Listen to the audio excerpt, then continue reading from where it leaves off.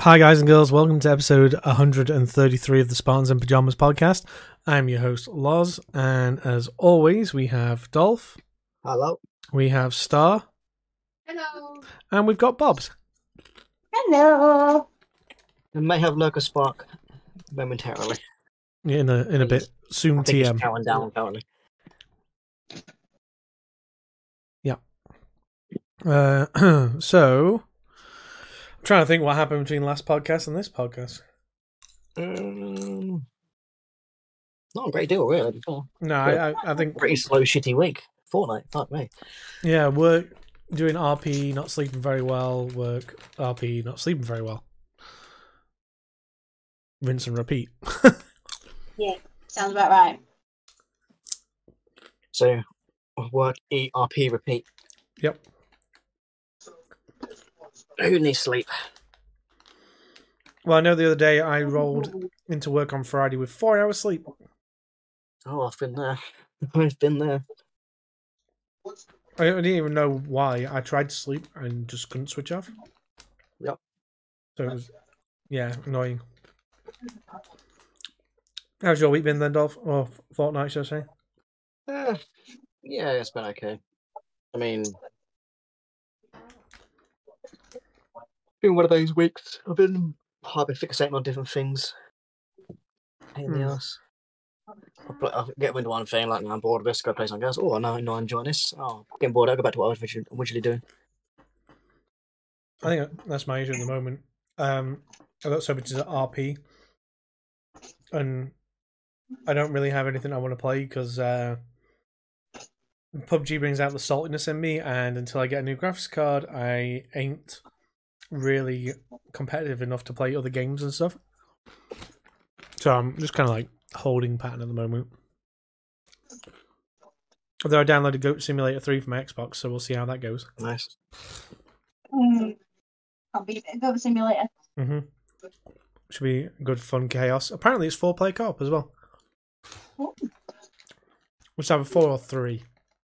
I think they went with 3-player co-op just because it was janky and funny.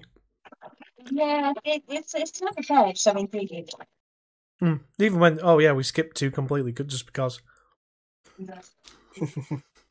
Yeah. How's Star been then? Yeah, come on over here. Yeah, I've been good, thank you. I've had a good couple of weeks at work, getting ready for the end of term. Some children off for the 6 weeks. Some children still in. All good. It's all good. Keeping the dolphin check. You're not doing a very good fucking job of that. Why am I not? Because you don't. Excuse me. And then, Bob, how have you been? Yeah, been better. Mum's back at Chesterfield, so That's good. all good. All good.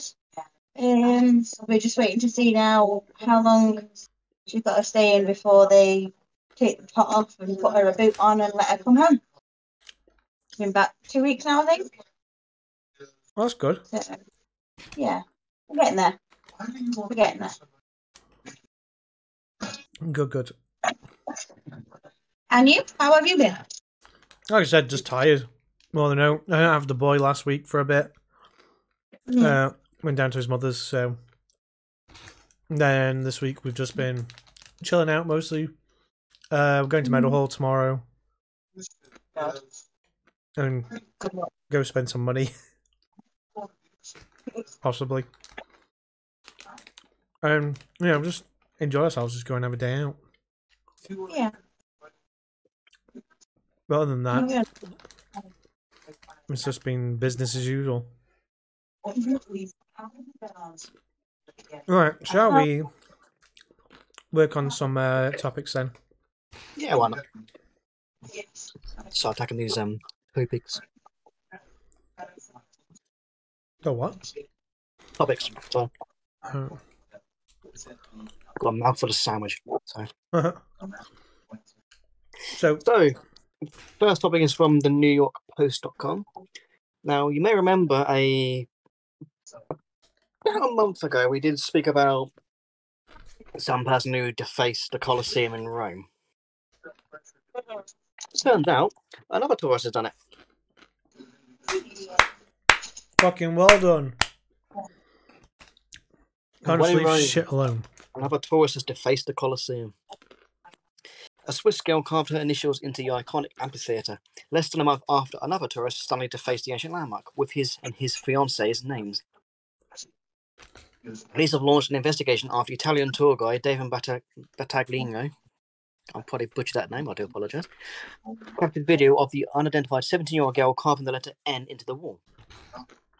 The footage posted on Twitter by the Italian news agency ANSA shows the blonde girl, whose face is blurred, using an object to carve the letter before she backs off amid the attention.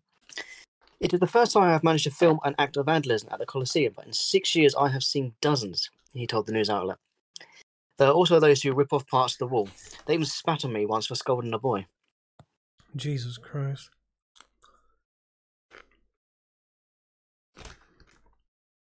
Oh, God, believe. You got a lot of scrolling yet. Yeah.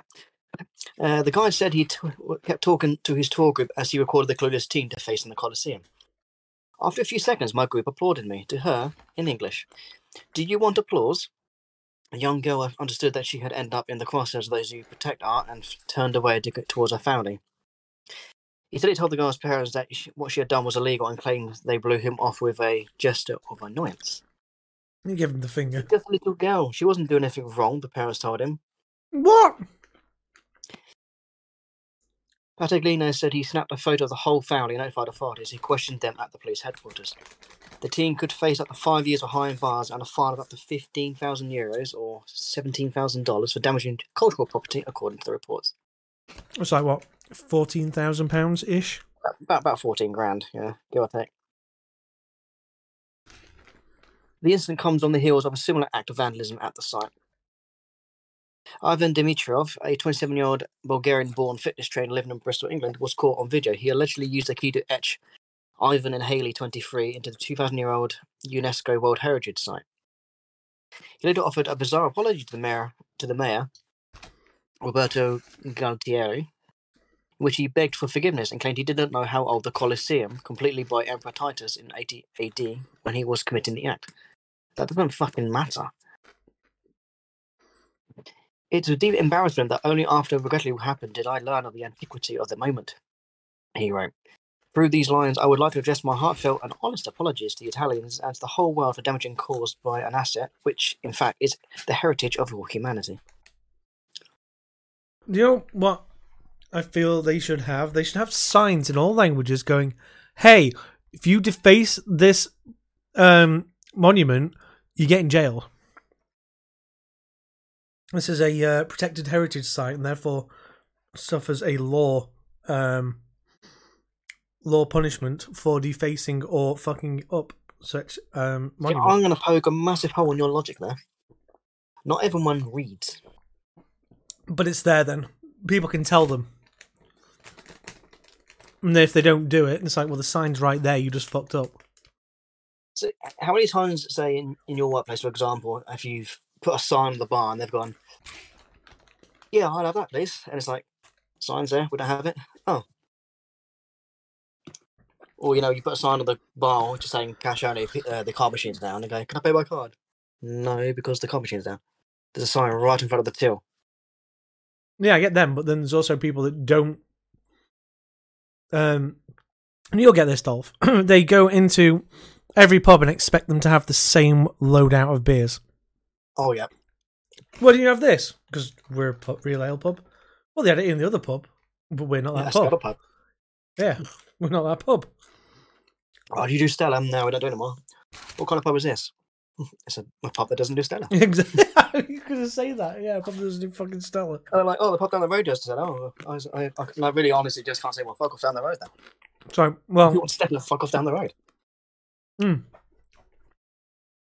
So, that reminded me... There's a reason why we don't do Stella or Foster's anymore. It's because they put the price of the barrels up when the company I work for has gone, nah, fuck it, we'll just get something else in. Yeah. Because it turned out the price that they were charging for the barrel, because we use 11s, not 22s. Yep. We would have to have put the Stella and up to about 550, 560 just to break even or make a little bit of profit. And when it's already like 450, 460 already, people are not going to spend nearly £6 for a pint of Stella. No. Guaranteed. Most expensive commercial one that isn't Leffe is £4.85. Leffe is £5.25.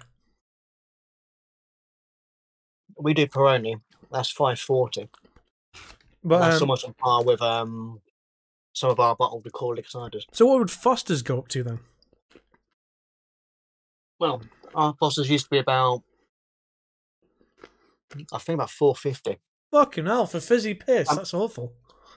Yeah, and that was also one of the barrels we don't do no more because that was also got put up in price. So we got that. Like Foster's as well. Our Carling is under £4 still. But ours is £4.10.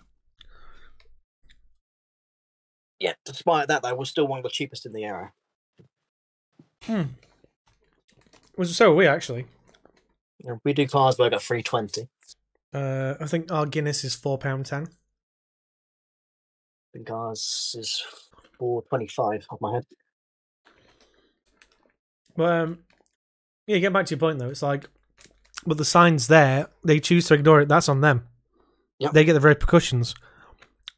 Many people would look at it and go, "Oh shit, actually, that's not." And then the truly stupid get the Darwin Award and the fucking fine and the jail time. Yep. And the I didn't read it defense, or I didn't know it was their defense, doesn't count because it's there. Yeah. So when it was raining, our floors are relatively new, so we put wet floor signs out. And people are like, "Oh, what if I fall? I can't read." I'm like, "Well, the sign's there, it doesn't matter." But what if I can't read? It's like, don't matter. Sign's there. Yeah, the sign's there, it doesn't matter. What if I'm blind? Well, then you trip over the sign. That's what I said. I wasn't having it. The sign. Oh, I can show you for you. No, you can't because you should have could be coming in without a CNI dog or whatever. Or have a cane. Mm-hmm. Well, it was a regular just being a bit pedantic, so I was like, "Yeah, you just trip over the sign if you're blind." Mm-hmm. Well, I think I said, "Oh, you wouldn't see it coming," or something like that. I don't know. I was being a bit of a shit, to be honest. But it was just funny. But yeah, put the signs up. It's on them then if they don't fucking read it, if they ignore it. Because it's not a defence though. People can't sue you if they slip on a wet floor if you have a wet floor sign out. Even if they never saw that wet floor sign. Because it's there. So if they fall and crash and they go, "Oh, I'm going to sue," and you point out the fact, "So that wet floor sign has been there the entire time and you ignored it." It's easily done. It's easily shown. Like, "Oh, no, it weren't." You just put it there and said, "I can always check my CCTV." Yeah, so the CCTV will beg to differ. Argue against that. I mean, like, your CCTV, yeah? Oh, where'd you sign to your CCTV? On the wall there, smile, you're on camera. You'd be like, okay, and I just picked it up on the floor. I'm fine, honestly, I'm just faking it. Yeah, fuck off, you prick. Oh, no, hang on. No, we need to go and take this to court because, if you're going to sue our company, we need a counter sue. Mm-hmm. Can we just get your details, sir?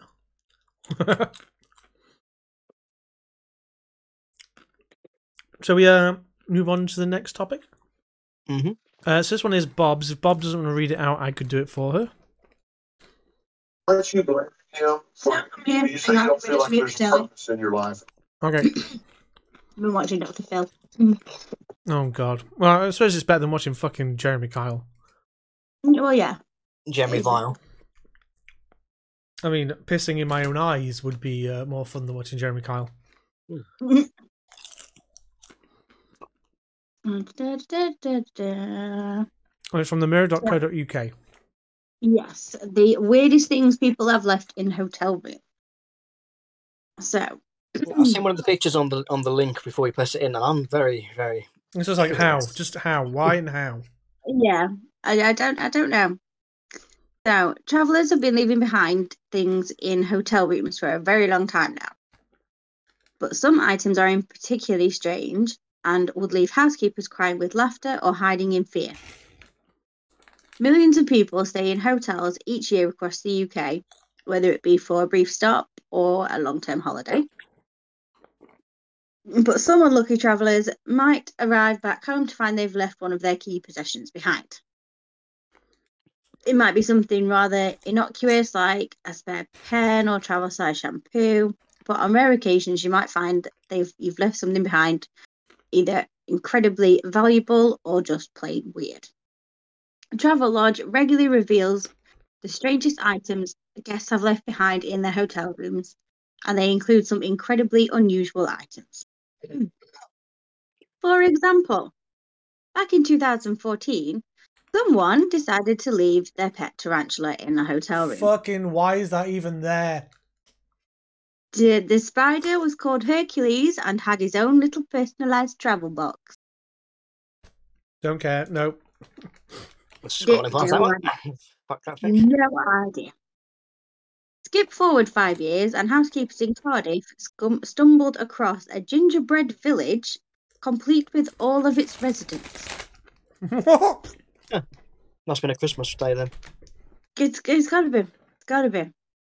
Travelodge spokesperson Shakila Ahmed previously said each year our lost and found inventory reports provide plenty of revelations, from deeds to a 2 million house to a set of 24-carat gold Indian gods and Virtue mobile phone, right through to a pet tarantula in even exclusive yogurt flavours. No idea. Which have not even been launched to the public. It's evident what a cross-section of people stay in our hotels. It's fucking bizarre. What is becoming evident after speaking to our customers is that the pace of life has become so fast, and we're so eager to get from A to B that valuable possessions are forgotten on the way.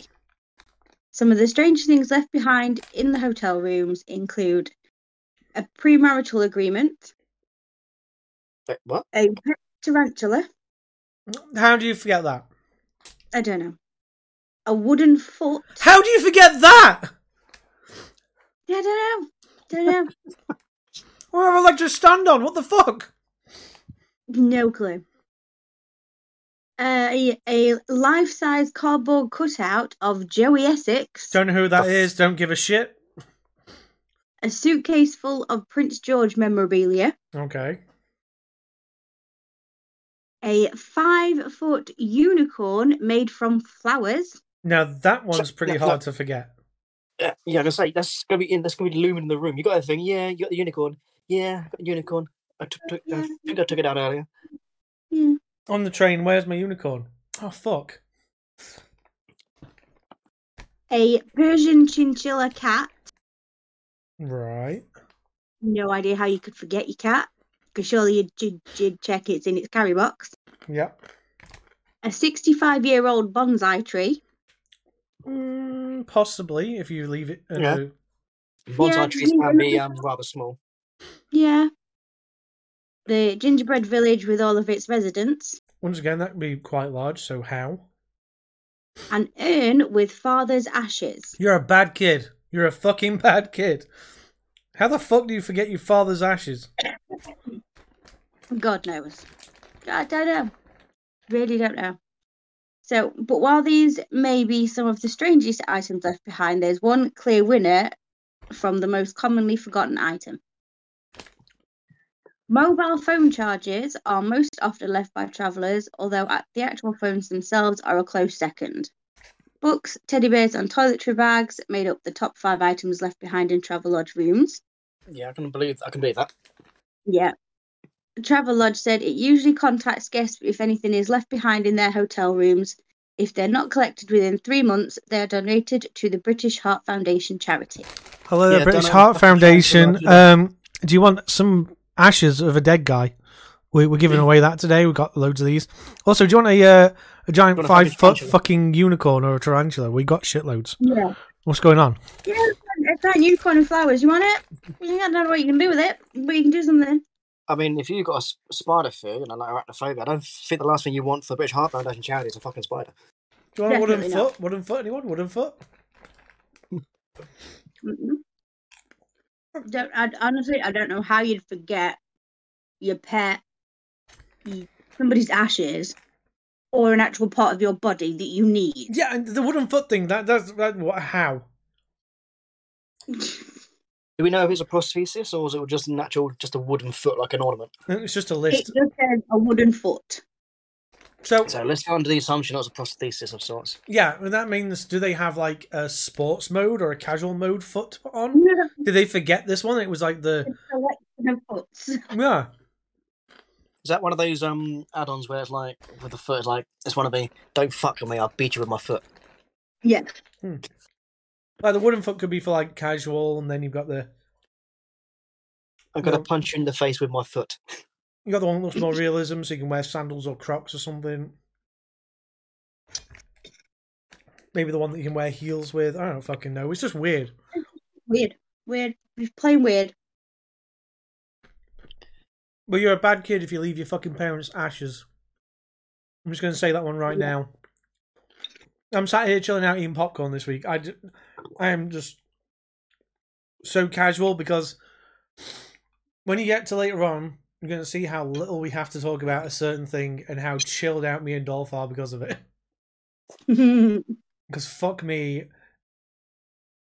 I'm kind of done at this point. So yeah, if I sound far away and I don't care that much, it's because I'm eating popcorn and I won't be too close to the mic.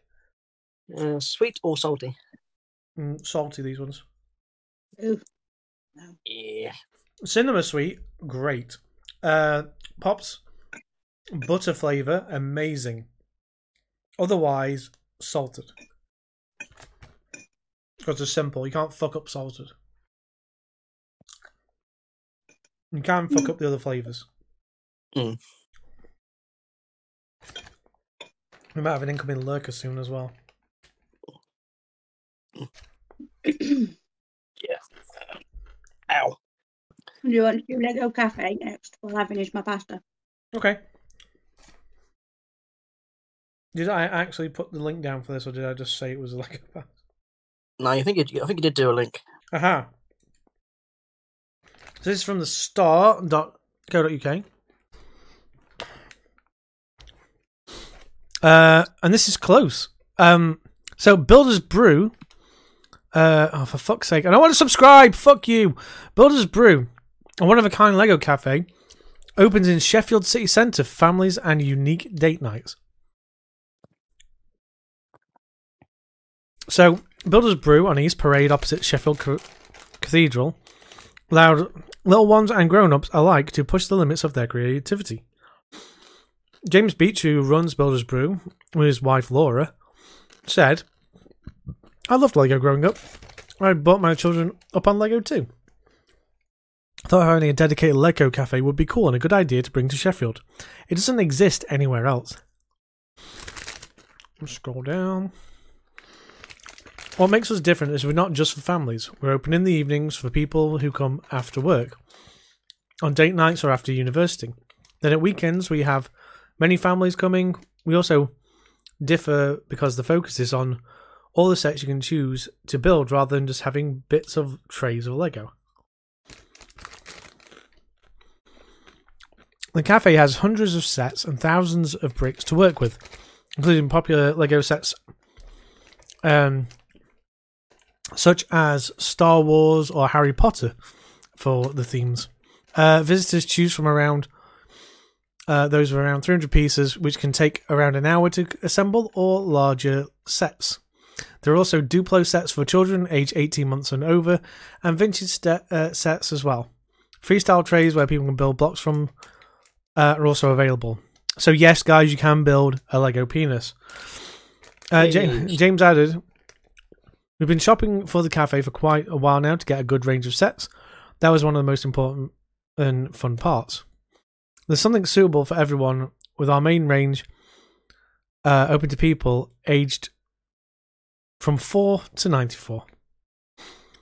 Builder's Brew is open from 10 a.m. to 10 p.m. on the weekends, and then 6 till 10 on weekdays. Times will change during the school holidays. It costs £3 an hour to build per person, and food is available to purchase as well." So, when the school holidays hit, because Prez has finished his GCSEs in school now. But when the actual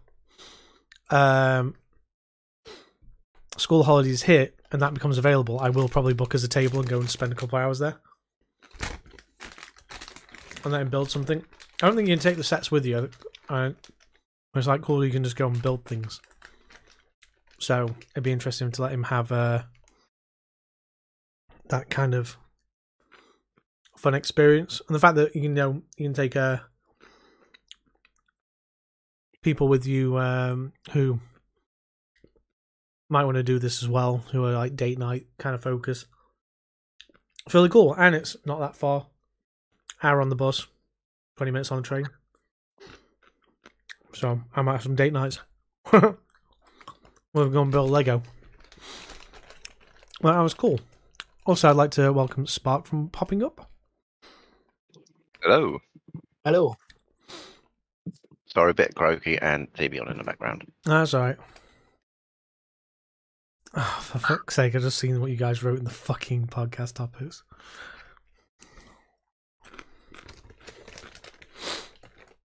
Yeah, puns. Questionable pun detected.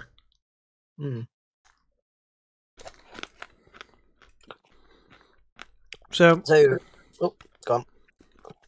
Next one, if Bob's finished her pasta, would be the toe wrestling. Oh, yes. If not, I can move it down.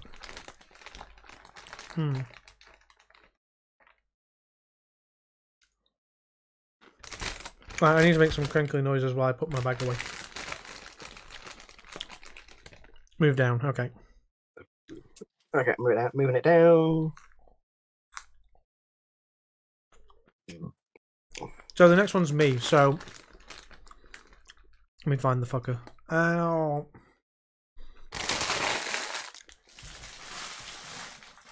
Right, that's all the rustling done now. I've ate my popcorn. Hey. This is from unilad.com. So recently they released set photos of Hugh Jackman and Ryan Reynolds as Deadpool and Wolverine, and it looks amazing. And then fucking wouldn't you believe it, they're saying now that it's going to be shut down indefinitely. Oh, man. For Deadpool 3. So it says it's already been 5 years since Ryan Reynolds last brought Deadpool to our screens, but fans might now have to wait even longer for his return, as the movie has shut down production indefinitely. The shutdown comes in the wake of the announcement yesterday, July 13th, that the Screen Actors Guild of America, American Federation of TV and Radio Artists, SAG-AFTRA, will be joining the Hollywood writers' strike. Though a lot of actors have joined the writers' picket line in recent months, the latest move marks the first time in 63 years that Hollywood writers and actors are striking at the same time. Actors jumped in the action after the announcement, with stars of Oppenheimer, including Emily Blunt, Matt Damon, Cillian Murphy, Florence Pugh, leaving in the movie's premiere in London. Deadpool 3 is one of many productions impacted by the strike, with the creators having stopped filming as actors take to the picket line. The film was set to arrive in less than a year's time on May the 3rd, 2024, so it had been just after my 39th birthday. But with production now halted indefinitely, it's unclear when the release date, whether the release date will be impacted, most likely. Around 160,000 performers, including actors, hosts, DJs, are represented by SAG-AFTRA union, which shared its decision to strike after failure to reach a new agreement on contracts. Duncan Crabtree-Ireland, the National Executive Director and Chief Negotiator, said in a statement, "Today we embark on a new important chapter for our union's history." Earlier this morning, the SAG-AFTRA National Board convened following 4 weeks of negotiation with the Alliance of Motion Picture and Television Producers in a meeting. Because the AMPTP remains unwilling to offer fair deal on key issues essential to protecting livelihoods and working of actors and performers. SAG. Oh, what the fuck?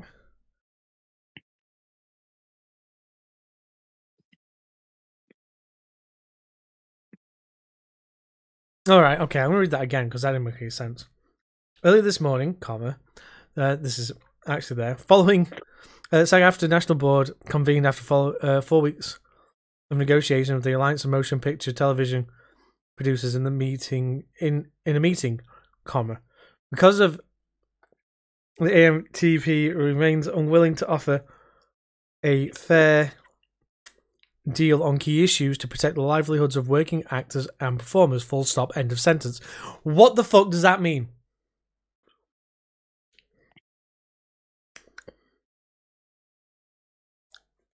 Are they saying that they're striking, or they just had a meeting? Because that doesn't give me anything.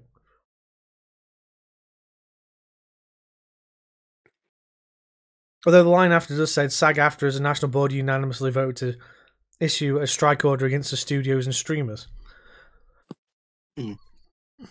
But why have this paragraph that has nothing to it and then go, oh, by the way, here's the thing that you need is fucking down.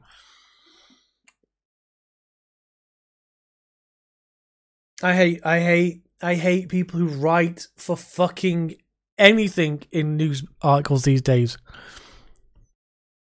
They either fuck up the grammar, they either fuck up the spellings, or they do shit like this. That could have gone on the same fucking paragraph and it would have made more sense. Because every time you start a new paragraph, you pause.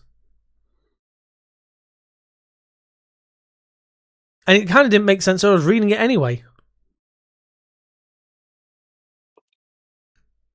Because literally it says, because the AMTP remains unwilling to offer a fair deal on key issues essential to protecting the livelihoods of working actors and performers. That is literally a statement leading up to the next line, which is 2 fucking lines down.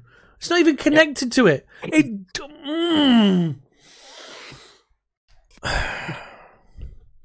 Yes, I don't read very well at times and I fuck up, but that wasn't me. That fucking hurt. They hit return after performers, left a space, then carried on. It's like, fuck you. If this is about space on your website, don't do that shit, because it's fucking annoying. Anyway. If you're going to use a paragraph, is change of time, change of place, or change of person speaking. The thing is, though, it was the same people. It was the same people. It was them delivering their result of their fucking meeting. The whole paragraph above would actually make sense if that was on the end of the paragraph. Not a fucking separate line.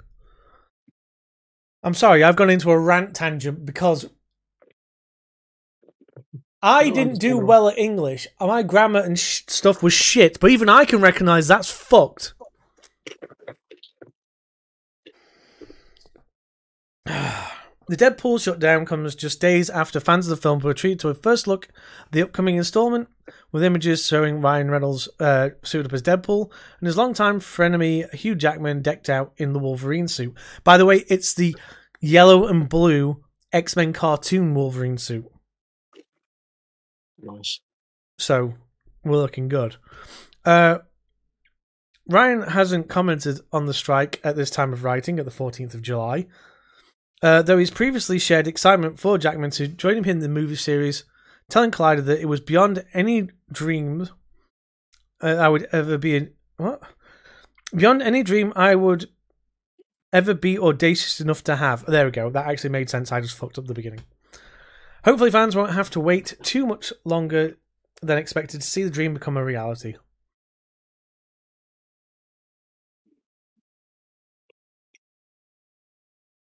I'm angry. I'm just angry at that whole fucking article now because of that one paragraph. How to tilt laws in one easy fucking paragraph. Make the end of it a fucking separate sentence.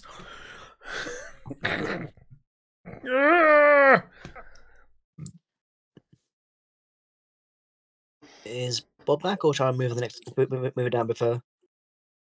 Well, I ranted for a good 5 minutes, so hopefully she's finished. Otherwise, we'll be coming back from gaming to talk about this. Sorted. Okay. I also realised that my phone was not on mute this entire time. So that would have been fun if it had just gone off randomly during the fucking podcast. We found the article. Well, it would have deafened you all because it was within 5 feet of my mic. So this one is from themirror.co.uk. Yes, this is my other weird news because obviously you have thumb wrestling, you have arm wrestling, like just normal wrestling, but then Mud wrestling. wrestling. Can I just thank you, Bob, for also finding us some weird and wonderful, because the last 5 or 6 podcasts have just been mundane, and it's nice to have a change of pace. Not so much mundane, it's been rather Only based. Yeah, not so much that. It's been mainly sane, shall we say? Mm-hmm. yeah. We need a bit of daft. Mm-hmm. I always have to find the weird things. It's fine. You found me. I just haven't found anything for a while, and then all of a sudden, toe wrestling. Well then, Bob, lead us into it. Ben Woodruff became enamoured with the wacky sport after his parents took him to watch a competition when he was a teenager. He's been obsessed ever since. A railway worker has been crowned the world champion of toe wrestling 20 years after taking up the bizarre sport. It is very odd. It's very, very odd.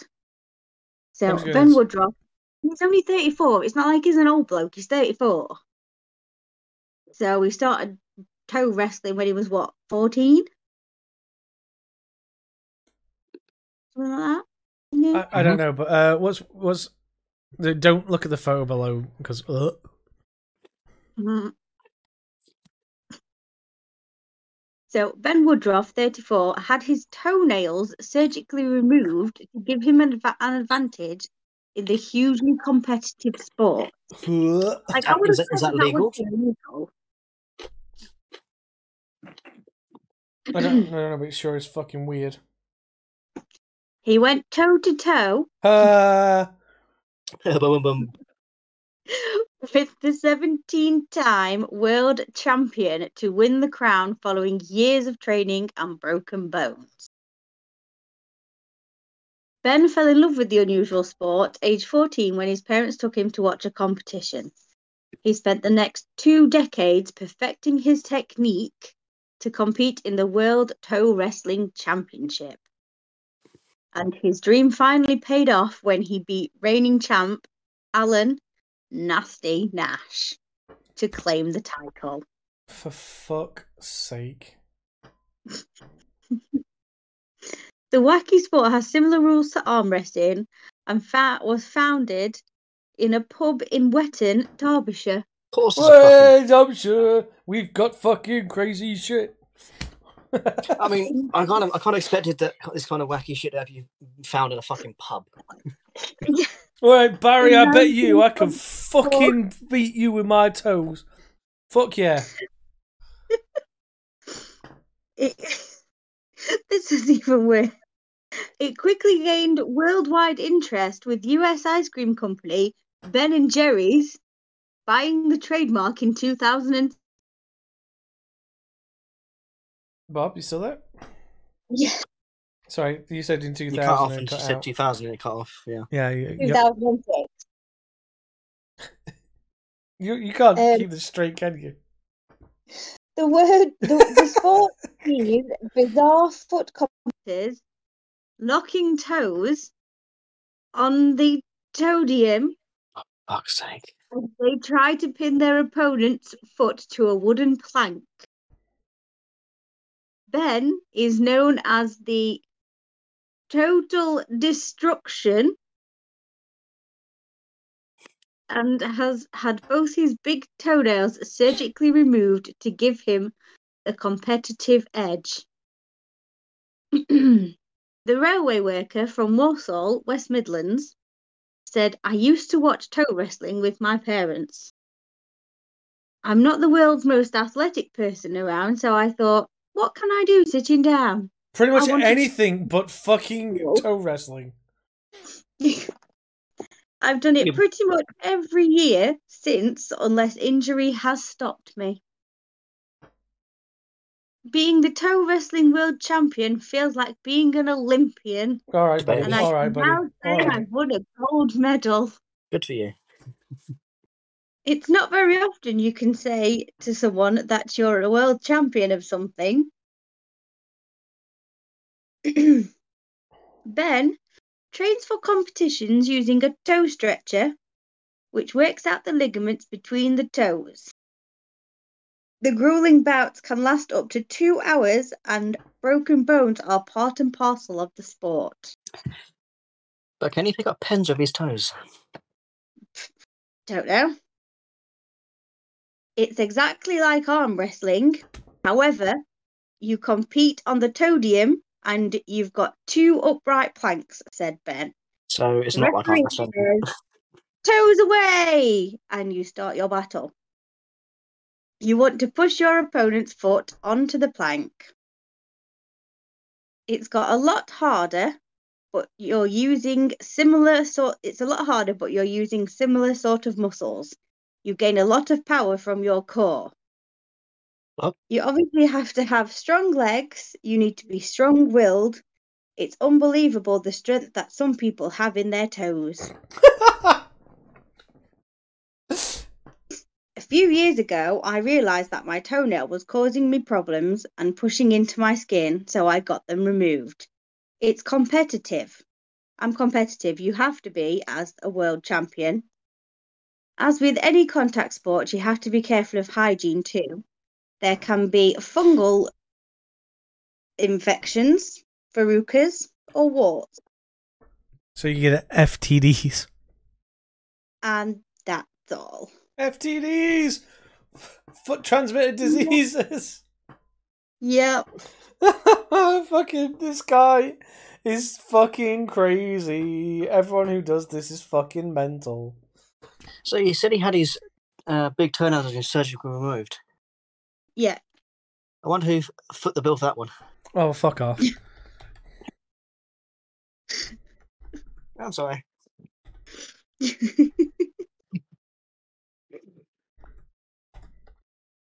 But yeah, who'd have thought toe wrestling as a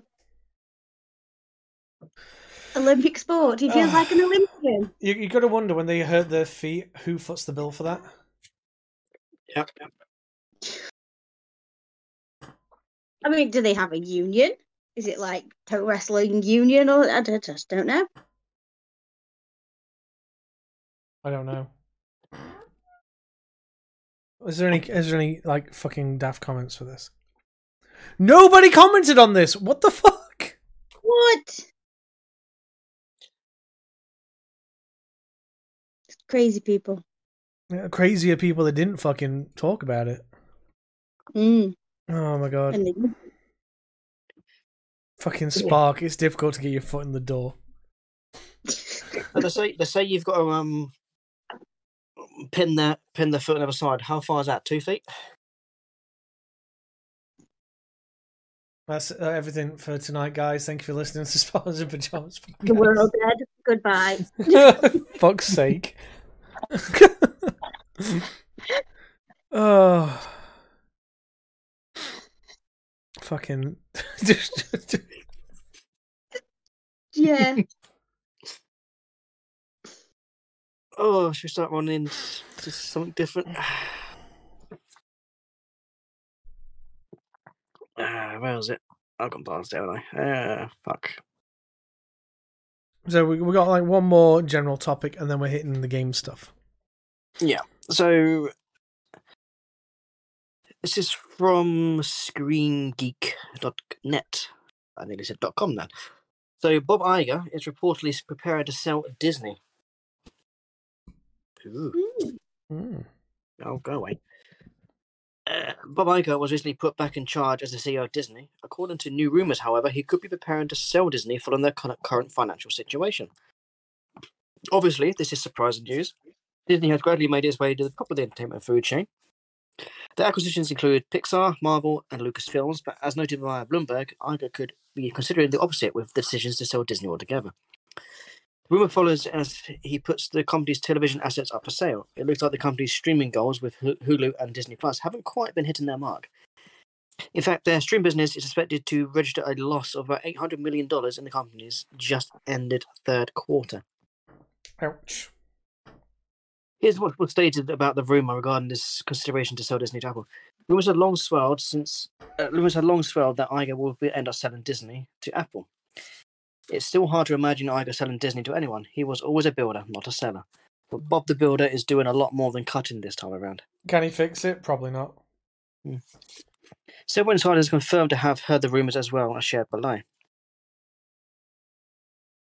So, on Twitter, Grace Randolph has said, "This is a rumour I'm hearing as well. Not happening like tomorrow, but it's now in the realm of possibility. I am very against Disney being owned by another company. I would prefer they remain independent and fix their current issues." Obviously, a transaction of this size wouldn't happen immediately, but in the world where MGM and Warner Bros. Have been involved with massive mergers, it certainly seems like a possibility. We'll just have to see what happens going forward, but it will no doubt change the entertainment industry forever going forward. As one might be able to imagine, this would give Apple a massive advantage with their streaming services. Especially if they could add properties like Marvel and Star Wars to their catalogue. One can only imagine what this means for the technological side of things as well. The funny thing is, though, right?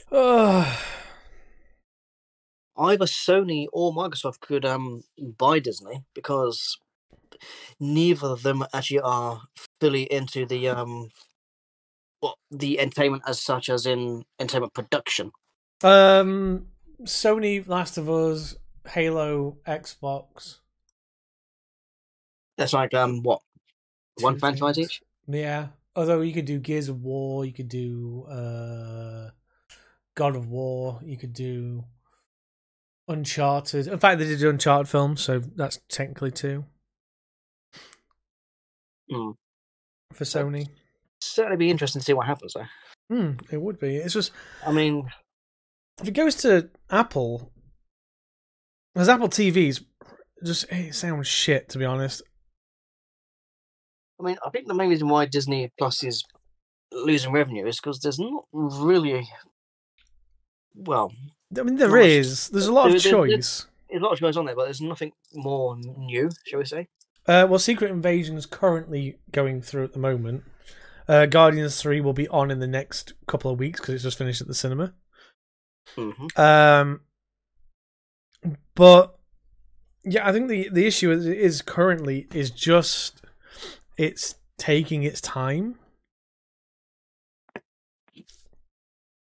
Yeah, it needs to pick up pace a little bit.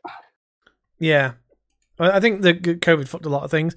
What Disney need to not do though is put their money, the streaming service price up, because whenever you put that up, you lose people who can't afford to use it anymore.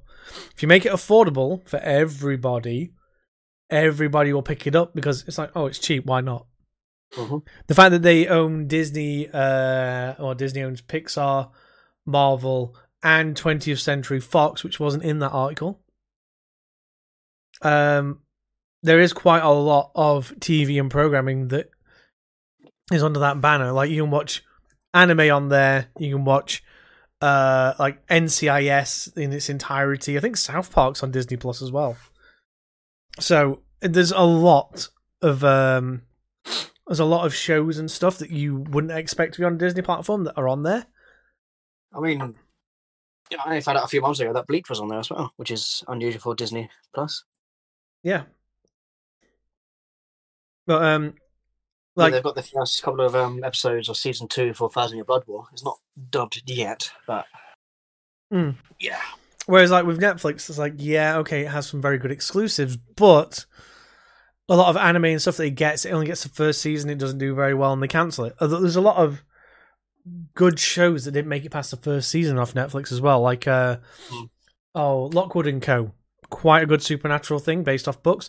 Only got one season, got cancelled.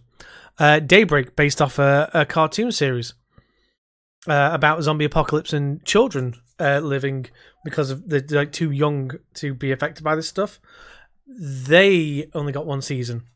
It's like Netflix isn't willing to commit fully to certain things when the numbers aren't in their favour. They'll give it a green light and be like, well, it didn't do very well. A lot of these seasons, I tend to get better after the first 2 or 3. Yeah, but they don't give it 2 or 3. They give it 1 and go, I didn't do very well. That's what I mean. That's why they're losing out. Yeah. Whereas I think the issue with Disney Plus is they're not getting the numbers they expect to be getting. Mm-hmm.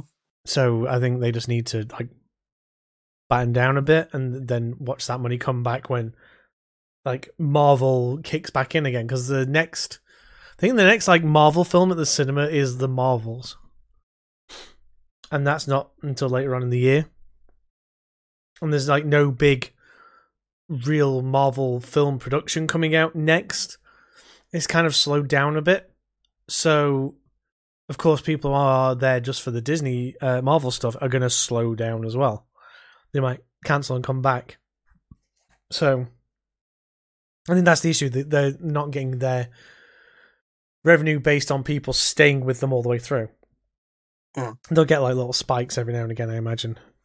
But I think that's the issue is people in boardrooms making decisions based on stuff like that. There's been many good series fucked by boardroom politics. Firefly, Stargate Universe, to name a couple. Do you know, interestingly, what I have found, though? What's that? The Halo TV show is getting a second season. Ooh. And principal filming has pretty much been done from what I've heard. So, this is going to be my little tangent. We can add this as a topic. I'm going to talk about, because I bought Halo Season 1 when it was cheap on Amazon Prime, and I've rewatched it recently. And I want to tell you the good and bad parts of this Halo TV series. So we'll start with the good parts. All the armor, the weapons, the enemy CG models, the ships, the fights look really, really authentic and like they should do for a live action film or series of that thing. Apart from Cortana, I don't know what the fuck they did with Cortana. That was dumb. Bye, Dolph. But then the bad parts of the Halo show was the fact that the plot barely followed any of Halo. They had 20 plus years of written canonical stories telling that they could use. Hi, welcome back. And they didn't use that. They made their own story up for Halo. Mm-hmm. And it wasn't great. So the Halo TV series has the same kind of beats of the Halo show. There's the mythical Halo that in this version of it, humanity find out about because of this marker that Master Chief touches and it gives him visions. That also shows him he wasn't an orphan, that he had parents at one point and he was kidnapped in the night and taken away, which is in the books that, yes, he was kidnapped and replaced by defective clones, which would then die of complications later on in life. So there wasn't any questions. But that's like pretty much the only bit of Halo lore that stuck. Mm. Miranda Keyes is a scientist doing alien language and shit. She's not a commander. Captain Keyes seems to be some high up head of the UNSC. He wasn't. He was just a ship captain. There's no Sergeant Johnson at all. That's disappointing. Paragonsky, who was Oni from the books. Paragonsky from the books is in there.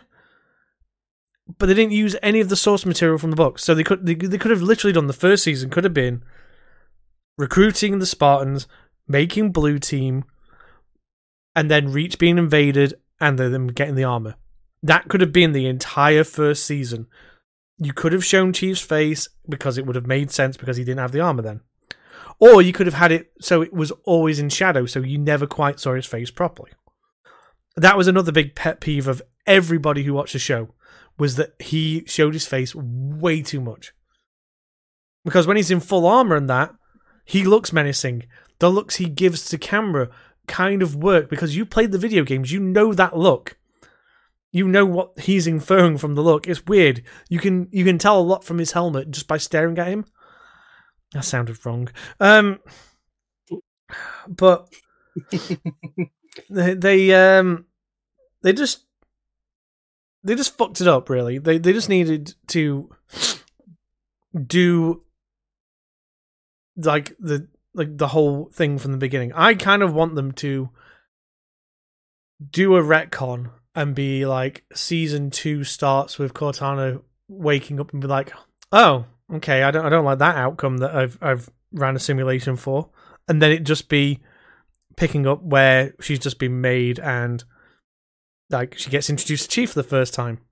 That would be better, because you could skip Blue Team and the whole building of the Spartan unit, because at least Halsey back then in the books took them away and said, we are going to make you into super soldiers.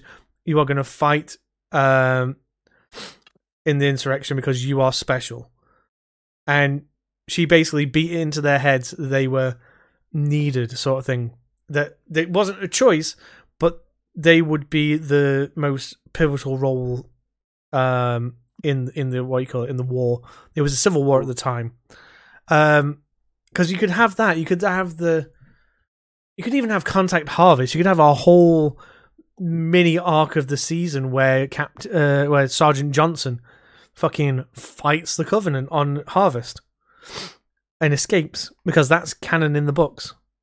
You could have him being the washed out super soldier from Project Orion as well.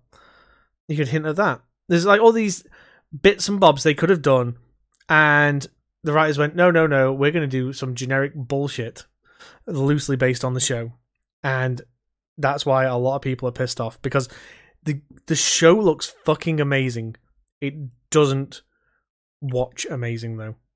It's like all the things they do, from like when they zoom in on like Chief in first person when he's fighting people and you see him like whip his gun around it and shooting things, and the count going down, and him taking hits and the shield bar depleting a little bit, all looks really fucking good. It looks like you are in like a cutscene from the game, or you are playing it yourself. And then they have like, oh, but Chief has to take this pellet out so he can feel emotions in his back, or Cortana's going to take over his body and can shut him down at any time. That was a load of bullshit. Because even in the books, they said Cortana resides in the armor, not him. So she can affect the armor to boost its functionality and stuff, but she can't control Chief. And in the TV series, no, she can control Chief. She can do it whenever she wants. She can even take over his body and completely suppress his consciousness completely, and basically kill him and become him. And it's like, did you read any of the source material, people who wrote this? Probably not. But I think they came up with some bullshit. That it was like, so what we are doing is we're doing it based on the Halo universe, but we're not following it completely. It's like, no shit. They could have at least followed it a bit more closely, though. Because there was like so much issue with it. Like, one of the Spartans gets stuck with a plasma grenade and lives. And we all know that doesn't work. No. Unless you've got armor lock. No, fuck off. Armor lock is bullshit. And if you're stuck, it doesn't matter because it's adhered to the armor, not your shields. True. It'd be under the armor. So if anything, you would be a paced and held in suspension for a quarter of a second before the fucking shield disappeared. So there would be a weird Spartan shaped like bloody mess where the armor lock was. Like Spartan paste. Yeah. So it's like the canon of some things. Like, yes, Bungie broke their own canon in places. Like armor lock was bullshit, but that was more like a game thing than it was a canon thing.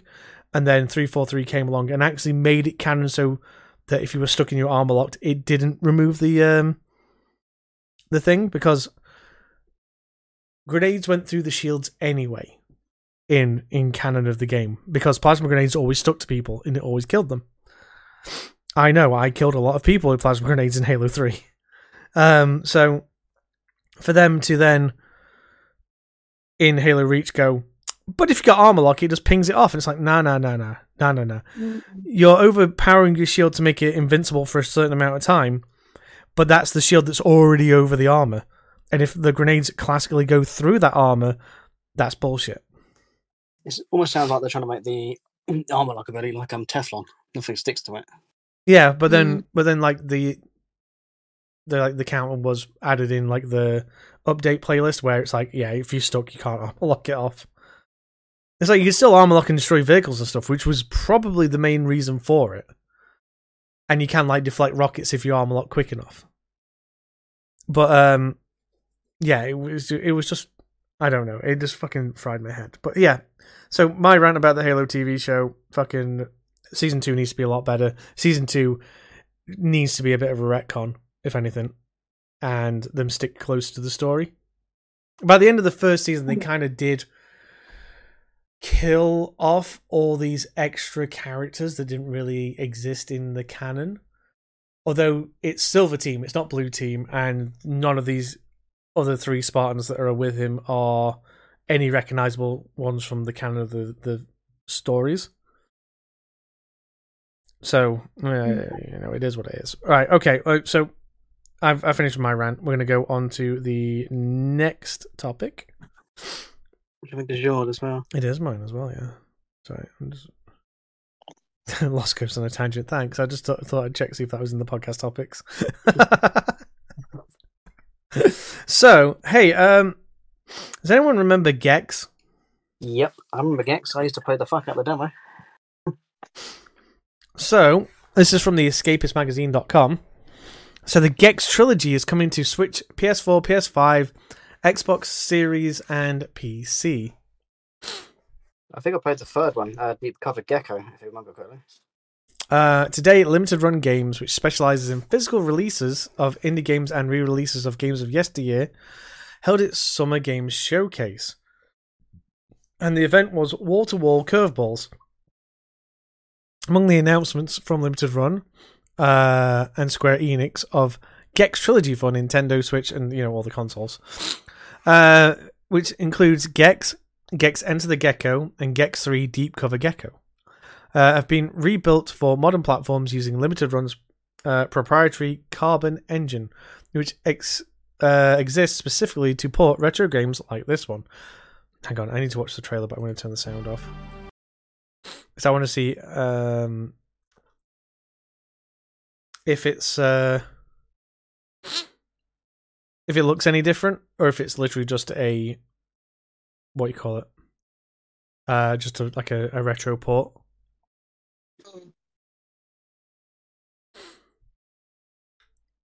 Okay, there is absolutely no gameplay on this at all, on this trailer for it. Boo earns. So, Limited Run showed a brief Gex trilogy reveal trailer spoofing James Bond's classic fashion, but it reveals absolutely nothing else beside what you read 2 sentences ago. So I could have just carried on reading and not have to watch through that to figure out there was fuck all coming. Limited Run says it will share more information about it today, so provide an update if substantial. Okay. I don't see any update on this. This was on July 12th. Gex was originally released by developer Crystal Dynamics and launched on the 3DO, PlayStation, and Sega Saturn in 1995 as a 2D platformer. Gex Enter the Gecko shifted to 3D platforming in 98, and Gex 3 followed in 1999. After that, the franchise mostly went into hibernation until this magic moment. If you've never played Gex before, or your experience is limited to the old demo discs, you may want to watch out for Gex Trilogy in the near future. So also, just to go on a little bit of a tangent, Tomba is coming as well. Sounds familiar. I think what that's about. The pink caveman that grabs things by jumping on them. Hazy. Just quickly pause that. But yeah, I remember playing the demo disc for Tomba, and I thought it was pretty cool. It was kind of like, you know how Color Nova was?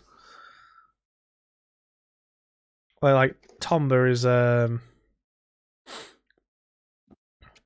cool as well. Yeah, because he pounces on things with his teeth, and like straddles them, and then like you can jump up and like throw them, kind of Kirby-esque. Okay. I love Kirby. Mm-hmm. I still got to finish the new one. I've got the Forgotten Isle or whatever it's called, Forgotten Land. Yeah, you need to get it. So I've got it. I just haven't really played it. It looks familiar. Yeah, I think it was called Tombi over here though, not Tomba. I mean, I recognise the HUD. See, I'm just watching this cartoon reveal trailer. It's not I actually recognise this. Look. Yeah, it was definitely called Tombi though, not Tomba. You remember the spinning thing around the poles? I remember that in my youth. Yeah, I remember this. Fuck me. Oh. I'm gonna pause the music on that. Wow, But yeah, but you kind of like he'll grab like an enemy and then like pick them up and throw them in like a weird spin throw.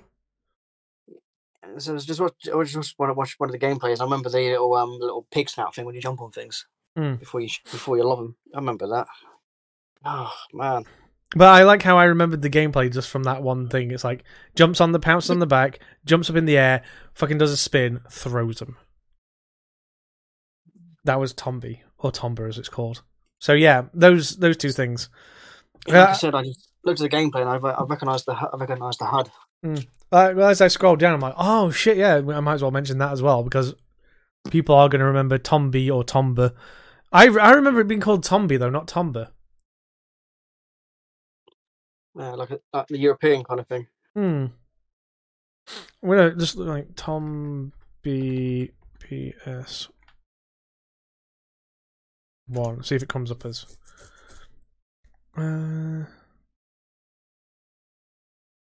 Okay, Tombi was the Japanese name of it, I think.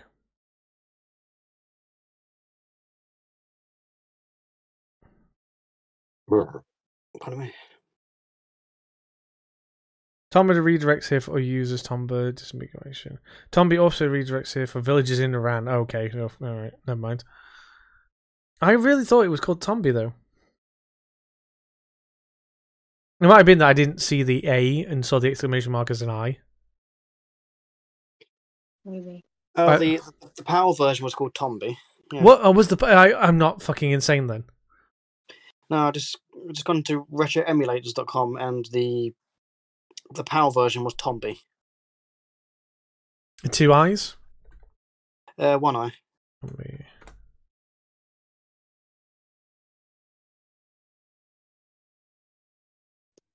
Oh yeah, here we go. Tombi for sale on email. Yeah, okay, I was not insane. Tombi 1 and 2. Okay, I'm glad I didn't get that wrong. I like even the art for Tombi as well. It's claymation on the on the UK one. I think it was like for Tomba it was different. Yeah, I'm actually kind of glad I remembered that. I remember playing the demo of it. It was pretty cool.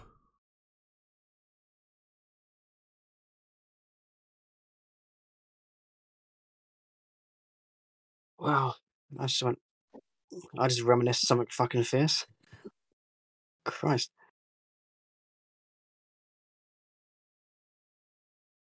Should we move on to the next one? Yeah, sorry, I'm just replying to somebody on eBay quickly. So, news on the gaming front coming in the future is Payday 3. Now, I played the fuck out of Payday 2. Really good game. I played a bit of Payday 2, couldn't get into it as much as I wanted to. I mean, I would get back into it if they did a 60 FPS or a FPS boost on console, but it's just so hard to play that FPS game now. Mm-hmm. So Payday 3 is, unfortunately, apparently, if I can find the link, I was getting sidetracked.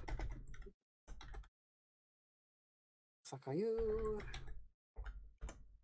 Keep scrolling. There we go. So Eurogamer.net. Fuck your cookies.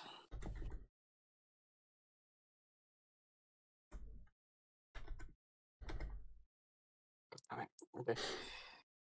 Fuck you, game. Payday 3 requires an always-on online connection. So that's automatically, for me. Payday 3 requires an always online gaming connection, even if you're playing alone. That's according to a recent Payday 2 live stream with Almir Listo, Starbreeze's global brand director, who confirmed the news whilst fielding questions from fans about the upcoming shooter.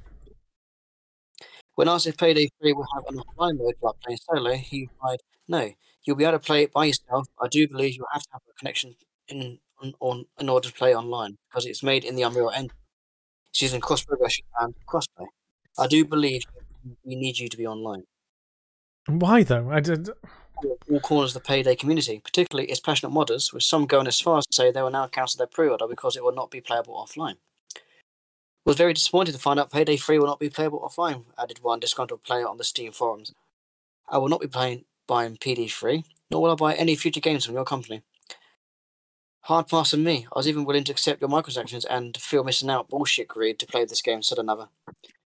"I played enough Hitman to accept always online is complete garbage and no reason for it unless you're making an MMO. I feel bad for people getting home from work just for the servers to be down or under it's because online only. However, not all fans are concerned about the decision. Not gonna lie, I was mad myself, but I had time to think it over and come to the conclusion that I don't really care if it's always online or not. We gain nothing for being always online, but I want to play Payday 3 since I'm hyped, so whatever." In other Payday 3 news, Starbreeze has released a new teaser show of the shooter's stealth gameplay. But only if you only know where to look. On the surface, Payday 3 isn't a sequel that radically changes the series.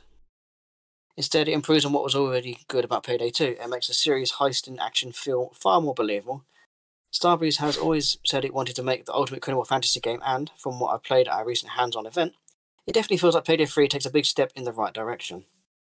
So, them saying it needs to be online because it's made in Unreal Engine, it's using cross progression and crossplay.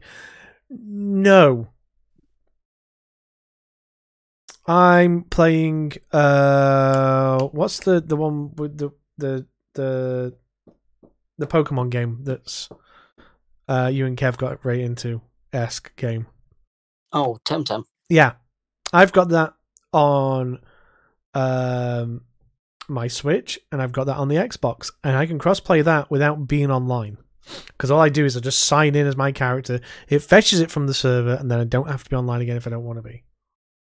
I've not played Temtem for a while, actually. Although that is an MMO, so that makes sense for it to be online as well. There are plenty of games out there that are cross progression that don't need to be online past cloud syncing. Yeah, but Temtem wants to be an MMO, but it's not. Mm. I mean, MMOs are constantly evolving, changing things, adding new stuff, new areas to explore. Temtem doesn't do that. Yeah. Once you've done the main story, there's pretty much, apart from Luma hunting, there's literally fuck all else for you to do outside of Tamer's Paradise. beyond that and PvP, there's nothing. It kind of frustrates me, these always online bullshit, because I did have the first Hitman and I suffered from the always online stuff, and I don't get it. I don't understand why that's a thing.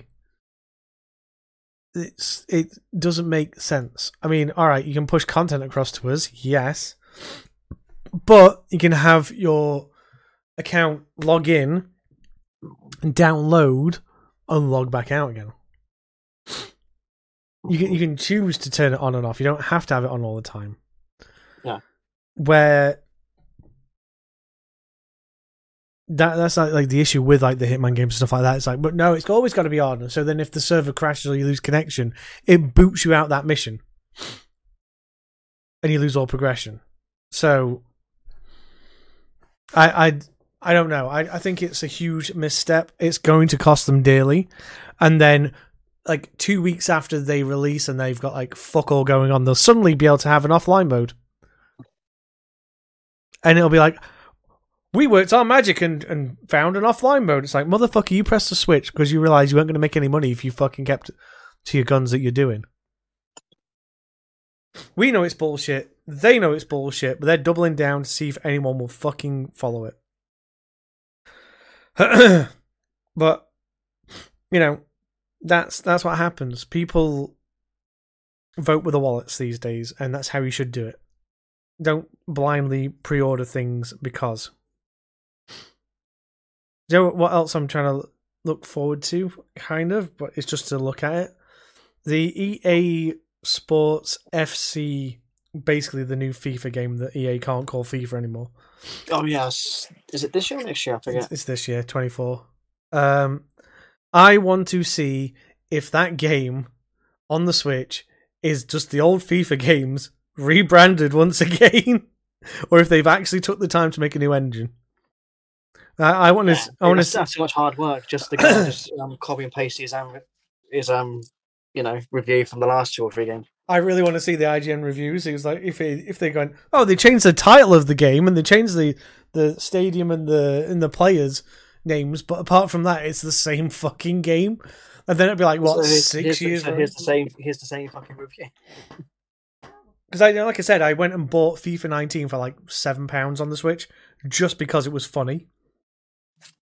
Because I now own every FIFA game that came out up until the new one's coming out as EA Sports FC. And if they, oh my god, that'd be so like EA though if they don't fucking give it a new engine and just go, here you go, it's the FIFA engine from 6 years ago with just new bullshit and new tiles. Well, they do best though, innit? Oh yeah, it's what they do best indeed. They are so fucking shisty. But I really want them to not do that. But I also really want them to do that so I can read the review out again.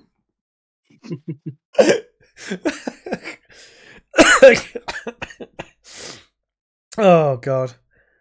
Okay, I don't know what the fuck's this Project Dragon thing. The next topic. So, slowly getting into the well, this is kind of a prelude to the FTC stuff we're getting into later. But on day 3 or 4, the FTC case with Microsoft, Activision, and all that shit.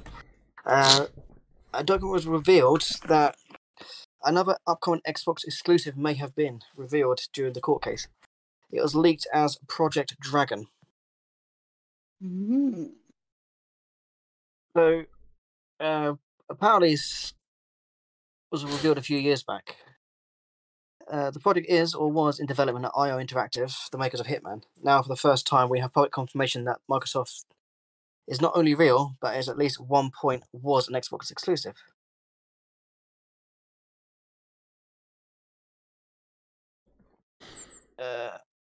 Okay. Before you get onto that, I've had a look.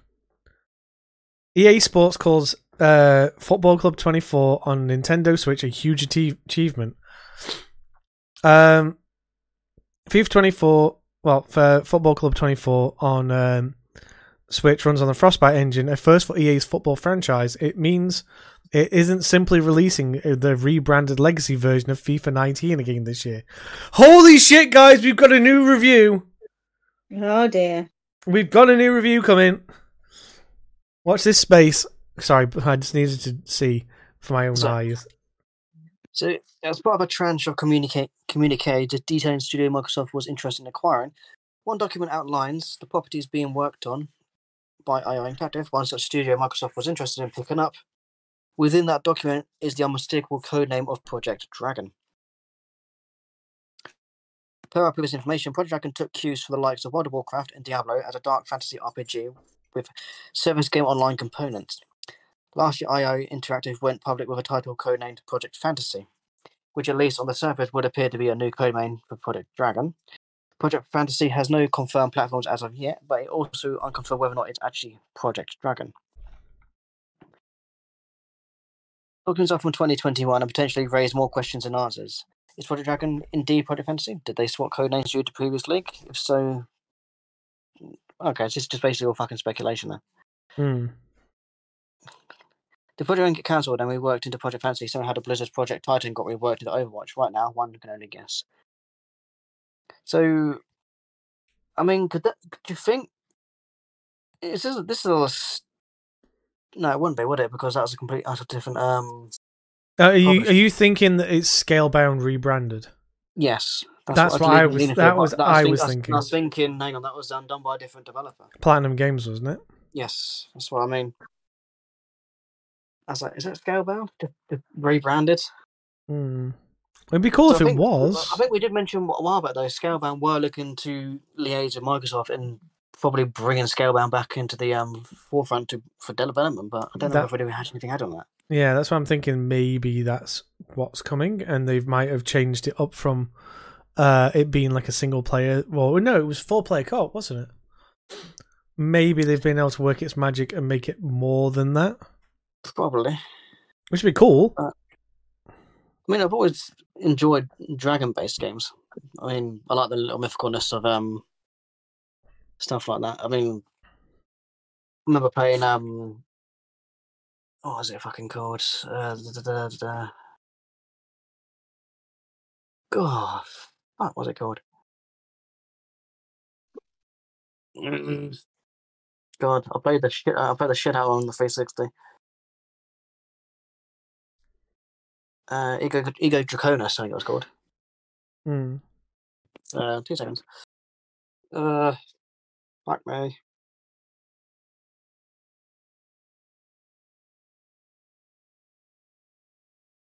I can see in my head. Divinity, that's it. Oh, Original Sin. No, Original Sin, no, Ego Draconis, Divinity 2, that was on the 360. Okay. PC. It was a more RPG-esque one where you go around solo rather than it being like a party tactical. Yeah.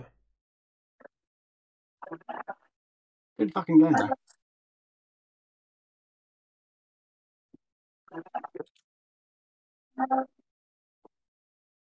But I don't know. What? Oh, you went a bit croaky then. Sorry. Oh, like. Sorry. You went a bit crackly, croaky. I thought you was you had an opinion. No, sorry. That's right. I can live. Right, let's get back to see where I was because I got fucking sidetracked. So this Project Dragon. Project Dragon. Yeah, still some uncertainty about it. Well, we'll find out soon enough. It'll make some more traction soon, I think. Someone's gonna fuck up eventually, aren't they? Yeah, well, I think they might just go, yes, we're working on this game. And why should they not? Why? I don't understand why they have to keep it a secret. No, I think it's one of those things like sometimes if you mention something too early, the hype rises and dies off, and then people aren't that interested. Like Duke Nukem Forever took so fucking long to come out, and then it was just dog shit. So I don't know. Same with Doom as well. The new versions of Doom. Sorry, you're a little bit muffled there. The same as the new versions of Doom and Wolfenstein. They can't be the original, but I'm not the only one who can't hear you properly. I don't think. No, you are, but it's like you're speaking to. Yeah, she's talking about the original of Dune. Oh, okay. And the new version. I believe. Yeah. Yeah, the two part movie that they've split it into. No, I think what, we're talking about Dune. I thought you were talking about Doom. Well, either really. All right. They. You were a lot clearer then, by the way. So I don't know what you did. If you picked your phone up and put it close to your face, I don't know, but that helps a lot. Probably. Probably. Yeah, I think sometimes remakes aren't as good as what people want them to be. But like you say, you get all the hype for them, and then the shit. Well, there was the Doom and Doom Eternal. They were continuations. Yeah. So, but they were kind of soft reboots in a way. It's kind of like Halo Infinite was a soft reboot to the franchise, but it didn't really reboot at all. And what annoys me is Halo Infinite was a really fucking good game. And they just refused to make any more of it. And they said they were going to put more, what do you call it?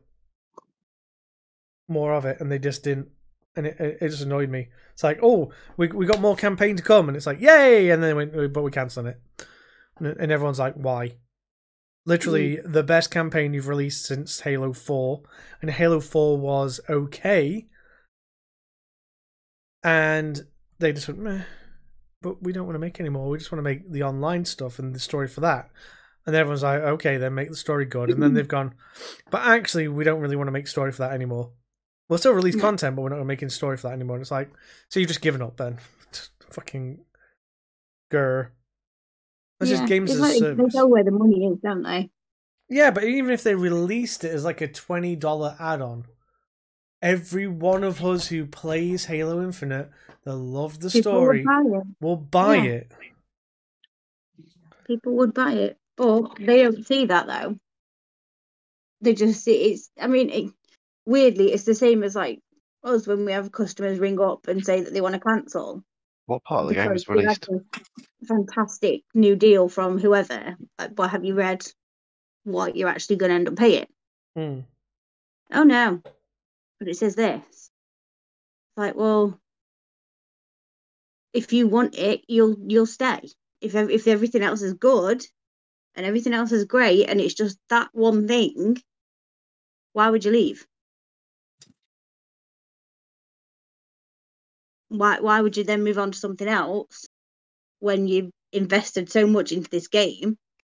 But they don't see that way. They don't see the people that are already playing it that will buy the add-ons. They see the dollar signs from new people buying it. The annoying part is the multiplayer is free to play, and they're basically nickel and diming people off that service with skins and shit like that. The problem is the income. Yeah, the diehards who aren't going to be into the multiplayer but are more into the lore and the story are really pissed off that they just cancelled the stuff. Like they never said it was going to be free, so they could get away with that. But they could have had it as a £25, £30 expansion, had another like 5 or 6 hours of gameplay, had a different part of the ring, and it would have been cool. Like, find out more story. What happened to, like, because as far as I'm aware, I've not finished the book that predates the game. I don't know how many of the people of Infinity actually survived getting off the ship. I know some have, but I don't know how many. But then after that, after they've had your $20 for that add-on, they don't get anything else from you. Yeah, but I might Whereas you've got the people who play online, who they're getting constant income from by buying the add-ons, buying the skins, buying this, buying that, buying everything. It's frustrating because I feel like if they did do the add-on for the story campaign, people would then play more the multiplayer afterwards just because there's still more to go. The annoying part is that they cancelled it on a cliffhanger. They Halo 2'd us. They Halo 2'd us on a game that's meant to be 10 years worth of Halo.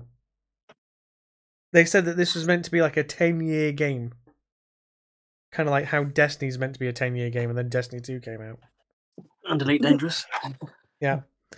So... Well, not 10 years on consoles, anyway. No. But it just frustrates me that they can't just continue. They're making enough money. They're fucking part of Microsoft. Microsoft would be like, yeah, just release the fucking thing. What are you doing? Because if you take away that from core Halo fans, Halo dies as a series because they're all and like me, we're all invested in mainly the story. Like I used to play Halo 3 multiplayer, and I used to go and play co-op campaign and stuff. We played a shitload of the campaign for Halo 3 back in the day, even though like the map packs and stuff were separate in that. And I bought the map packs. We used to play we did like achievement hunting and stuff. We went and played the whole thing through on like the hardest settings as a group. We played them solo. We did fucking stupid challenges that they released for it and that. And it kept us going back to the campaign because it was fun and we enjoyed it. And then we played the multiplayer. It was like just a brainless release. And then we got the new map packs and stuff like that. And the new modes, and they were all fun. But I think the fact that they released it broken into pieces and they didn't take the time and delay it longer, I think that kind of fucks it a bit. And then it took a year for them to release the co-op campaign and the Forge mode and other things. And it really did just kind of kill the game out the gate. So then the campaign interest kind of dwindled because people had played it to death. And the multiplayer was okay. A lot of latency issues, so it kind of broke that a bit. I don't know. I just feel that they need to fucking look at stuff like that and just not just chuck it in the bin when they don't think it's going to make money, but persevere and see what they can get out of it. Because Halo's a big franchise. You do it right, people will keep coming back to you. And they'll keep spending that money. Yep. Right, so moving on to the next thing. So, hey, remember we talked about, maybe about 2 or 3 months ago, that the Sony had made their own compatibility controller for people who were less able. Like the Xbox One that you could plug into quite a few things actually, and it would be like a blank slate. You just put inputs in and those inputs for them would work. So you could add like switches and stuff that worked, and you just plug them in, and you could like plug in analog controllers and stuff. So say if you had low thumb grip mobility, but you could grip a joystick, you could have 2 flight sticks, ideally, plugged into this Xbox. I forgot what the fuck they call it. But it's for people with like less mobility and stuff who can't hold a controller and use all the buttons and stuff like that. You could have it so... Sorry? Maybe they could use their toes instead. Well, yeah. But that's what I'm saying. Like, you could plug in like pedals for certain buttons, and you could have the joysticks from like a flight stick, and they could have buttons they could reach, like the triggers could be stuff. So you could map it all to those sort of things and make it work. Sony revealed like fuck knows how long ago that they were releasing what they call their Access controller. And they've announced now when it's coming out and its price range. So this is from pushsquare.com. Sony today has announced its PS5 Access controller will release on the 6th of December 2023. At the price point of $89.99 in dollars, $79.99 in pounds, or $89.99 in euros. Pre-orders will start on the 21st of July on the official PlayStation Direct website and participating retailers. In a PlayStation blog post, Sony explains how it's been planning for such a controller over the past 5 years. Past 5 years, and been working with organizations like Able Gamers, Stack Up, and Special Effect to make it a reality. We truly believe gaming should be accessible for everyone, and the Access Controller is our latest step toward living up to that promise. So, my biggest gripe with this Access Controller, it only has one joystick. So, one analog stick. So, if you want dual analog support for a game, you need to buy two and link them together. Mm. The Xbox controller might be bare bones, but it has it has all the inputs. It's called the adaptive controller. There we go, and that's $74.99. So it's already cheaper than the other thing. It looks like a DJ pad to begin with. So it's got two big analog touch pads on the top, and all the buttons for you to navigate on the front. And then it has plugins for all the different switches you can add, and you literally just plug that switch into the corresponding like joystick prompt, or so like left click, right click, analog, and stuff like that. And then that becomes that input. And it is literally like people have made ridiculous setups with them. They've used like Wii nunchucks with them. They've had like specialized analog sticks where they might not be able to use their thumbs, but they can rest their palm on it and roll it around and still control the game and play games like that. They've had like buttons where they've mounted them to harnesses that they can tap with their head for certain things, for those people who can't like have the motor function in their fingers and stuff. And it's like crazy how much detail was put into this. And then Sony go, okay, we're releasing almost the same, but you only get one analog stick, and it's customizable in like plates, and you can like change the plates around on them, so you can have different plates mean different things. And you can have different height thumbstick or joystick for the controller bit.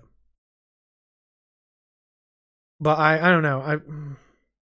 I don't feel like it's value for money, or particularly helping those people with issues that require this. Because the details it's got, it has 4 expansion ports, and I know that the Xbox adaptive controller has like double that. It has 19 wide flat button caps, which I think they can be moved and made a little bit larger or a little bit smaller. There is a ball stick cap, standard stick, cap dome, stick dome for the control stick. Swappable tags to mark the various buttons there are, so I think they will have to go into an app to program what buttons do what. It's a USB Type-C cable. It's only 1.5 meters though, so that's what, just over 4 foot. Mm. Yeah, but it's a USB-C. Everything's C at the minute, isn't it? Yeah, but I mean, like, you imagine though, if you're gonna give it to a person who's not that able-bodied, you'd want a long cable because they might not be able to see the full screen if they're sat really close to the TV. 4 foot's not much when you think about it, especially if it's got to go into the console, and the control ports and the USB-C ports and stuff are usually on the back of the console. So that takes about 6 inches out of the thing. No, but the C cables are a lot easier to come by now.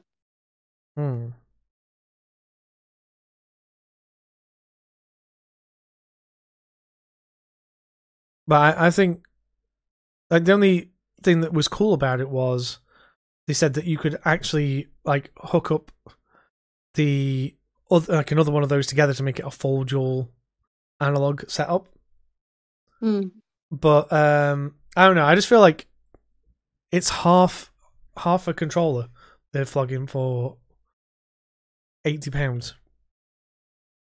I don't feel like it's the value for money they are making it out to be, or the accessible kind of thing. Because like if you look at the thumbnail on the what do you call it on the topic for this, that's what you get for £90. Well, £80. Yeah, I mean it's not a lot. No, and like Not a lot at all. I mean, let me find a picture of the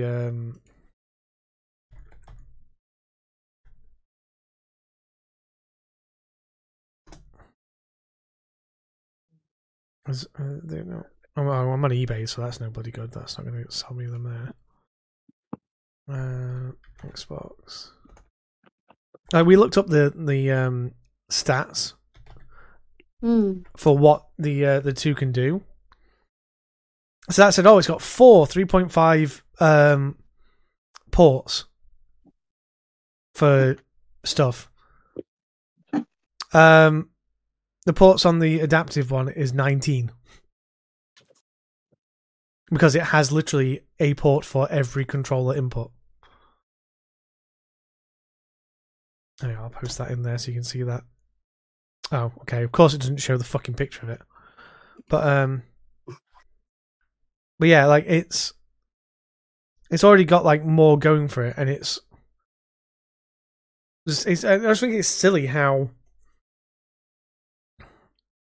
Sony going, look what we're doing good things for the disabled community and stuff like that. And it's like, you're doing the bare minimum, really, yeah. And you're making it look like, look, big Sony being big help, and it's like, nah. I'm pretty sure you can sync the adaptive controller to the fucking PlayStation anyway, because you can connect it to the Switch. It works as a Bluetooth thing on there, because I've seen people play Zelda who are like less able using the adaptive controller. So I don't know. I feel like this was something that Sony have been getting a lot of shit for, and then they've just put this out to abate everyone. Yeah, it's like a tick box. Yep. You've said we're not doing this, but look, we are. Here you go. Here's proof, but it's going to cost you £80. Yep. But then if you want to do this, it's going to cost you another £80. So we're doing it. Yay! Kind of. Yay. Like I said, I feel like it's the bare minimum. I can't wait for people to review it against the adaptive controller. Because, yeah, okay, the adaptive controller is bare bones and you get it, but the amount you can plug into it, and the fact that for like $150, that then becomes a full compute system. You don't need stuff, you just replace the parts when they break. Whereas, it's not the adaptiveness of the actual thing itself, rather than this is what we're doing for people to adapt to them. It adapts to who and what is using it at the time. Because like as long as you've got a way to make a switch that corresponds to that button press, or and like an analog pedal for like the right trigger and left trigger, whatever, you can make that then do that. Yeah. Whereas I don't know, this access controller just does not look like it is going to be anywhere near as functional. And I imagine people getting it, testing it, and then going, you know what? No. It's like, yeah, all the buttons are there out of the box and stuff like that, so you can just use it straight away. But there are limitations to that. Like, if those big switches break for the buttons, and you have to buy replacements, exactly. It's like there's like all these hidden and extra costs that we don't know about. Whereas I literally watched a YouTube short about a guy who was playing what was he playing? I can't remember what game it was playing. But it was like a first person shooter, and he was playing that with the adaptive controller, and he says that he basically had trouble with like clicking buttons and stuff, his fingers response wasn't great, but he can like hit them with his hand. Yeah. Because he doesn't have to be precise. So he had like big buttons made, and then big like analog sticks that you can rest his hands in and just roll them around that way rather than have thumbsticks. And he said that he spent like $150 all in, including like all the bits to go into the controller and the controller itself. So like that's for a dual analog full setup way of playing a game. And then I keep going back to it, but then Sony are going, here's a one analog setup for £90. Yeah. Because the thing is as well, if anything does break on it, anything does go wrong, you won't be able to just go on eBay and buy something that is the same but a different make. It will have to be specific Sony parts. Exactly. That will cost you a fortune to replace. Proprietary. It's like if the analog stick goes, how much does that cost to fucking replace? Exactly. It is kind of like I said, it's the bare minimum to keep less abled gamers off their back. Yeah. Yep. Yeah. Sorry, I went on a rant because I do feel you look at it and you look at what Microsoft did and it's just like, what the fuck are you doing, Sony? What the fuck? But we went off about this maybe about 5 or 6 months ago when they first revealed it, like a PlayStation fucking Direct thing. And that kind of annoyed me then, and now the pricing and their reluctance to give you 2 analog sticks kind of pisses me off more. And then you raised a good point about what about replacing bits. So yeah, okay, I don't know. Next, I can carry on. I don't want to. So, find it. So Xbox Gold is getting rebranded to Game Pass Core, I think.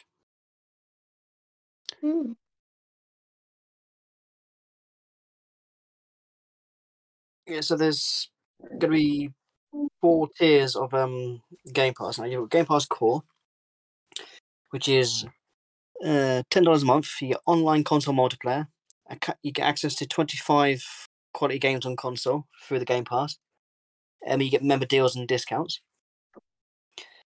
So this is where it gets a little bit weird. The console package lets you access hundreds of high quality games on console, new games on day one, members deals and discounts, but there's no mention of online multiplayer. But then if you look at the next 2 things, it doesn't mention that either. Oh, it does say online console multiplayer. That was on the end one. On the end one, yeah.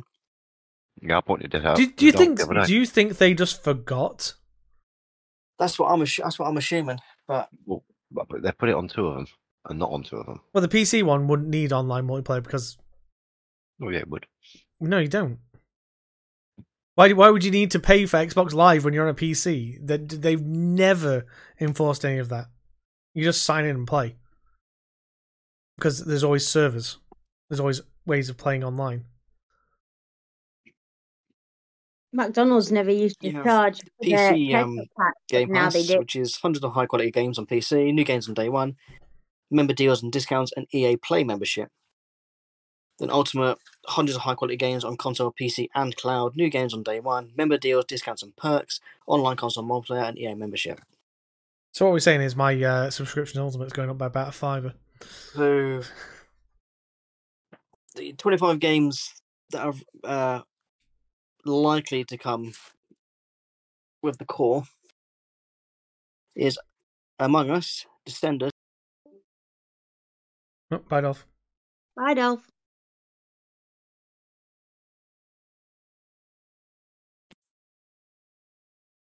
I don't know how much you got because I just disconnected. You said about 2 games.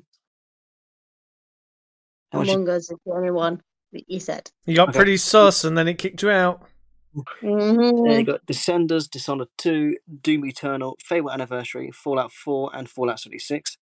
Forza Horizon 4, Gears 5, Grounded, Halo 5, Guardians, Halo War 2. Sorry for the pause there. Hellblade: Senua's Sacrifice, Humans Fall Flat, Inside, Ori and the Will of the Wisps, Psychonauts 2, State of Decay 2, Elder Scrolls Online, Tamriel Unlimited. And this list will apparently grow in the coming months.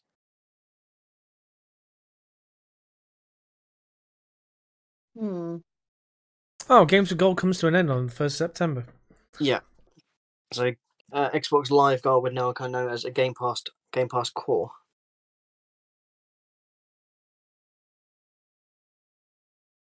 I mean, as long as they still allow you to buy the annual cards, I have no problems with that.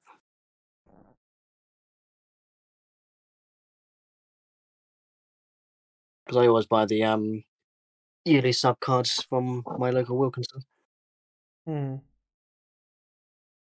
Well, yeah, it's a little bit odd that they don't have the thing. Right, let me open the new tab. Visit xbox.com/Game Pass score. Oh, Xbox.com. Is that just going to take me back to there? Xbox.com/Game Pass core.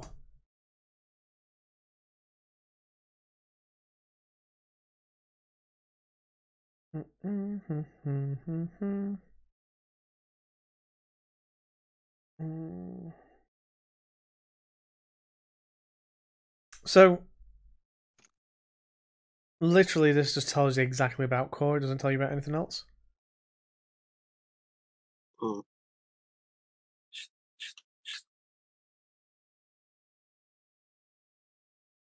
Yeah, all the games you mentioned are there for the beginning, and they will rotate out apparently. So, Game Pass then. But the thing you've got to think about it really and objectively. Why would they give you online multiplayer on the $9.99 a month one, not on the $10.99 a month one, but on the £17 one they would? This is what I don't get. I feel like they missed the online console multiplayer because you'd have to buy both, but you can only ever have one. So I feel like that's just a fuck up on their end. Because how would you run online if you can't go online? Although, the difference between console and core, apart from the multiplayer, is console gets access to hundreds of high quality games on console, where the core only gets you access to 25. Yeah, so basically get the full Game Pass library as the next one up. Yeah, minus the multiplayer. Yeah, but and that's the thing. I don't think that's intentional. I think that's a mistake. Although the free games previously acquired by Xbox Live Gold will still remain on your user's account. That's pretty good. Mm-hmm. So all the free games they gave away over the last 6, 7, maybe 6 high years now. Yep, they said any 360 game that you redeem from that will remain regardless of whether you're in or out of subscription. Cool. But I think it's the one games and the series games that they've given away, you lose access to when you're not a member, but when you are a member, you get to. Well, that's kind of how it is currently with Gold. If you don't have Gold, you lose access to the Gold games. Yeah. Because you are playing those on a subscription, as it were. Whereas, like, you get to definitely keep the 360 games regardless. Yeah, I don't know. I just think that's a bit of a. We'll get more information as it gets closer to the D-Day, as it were.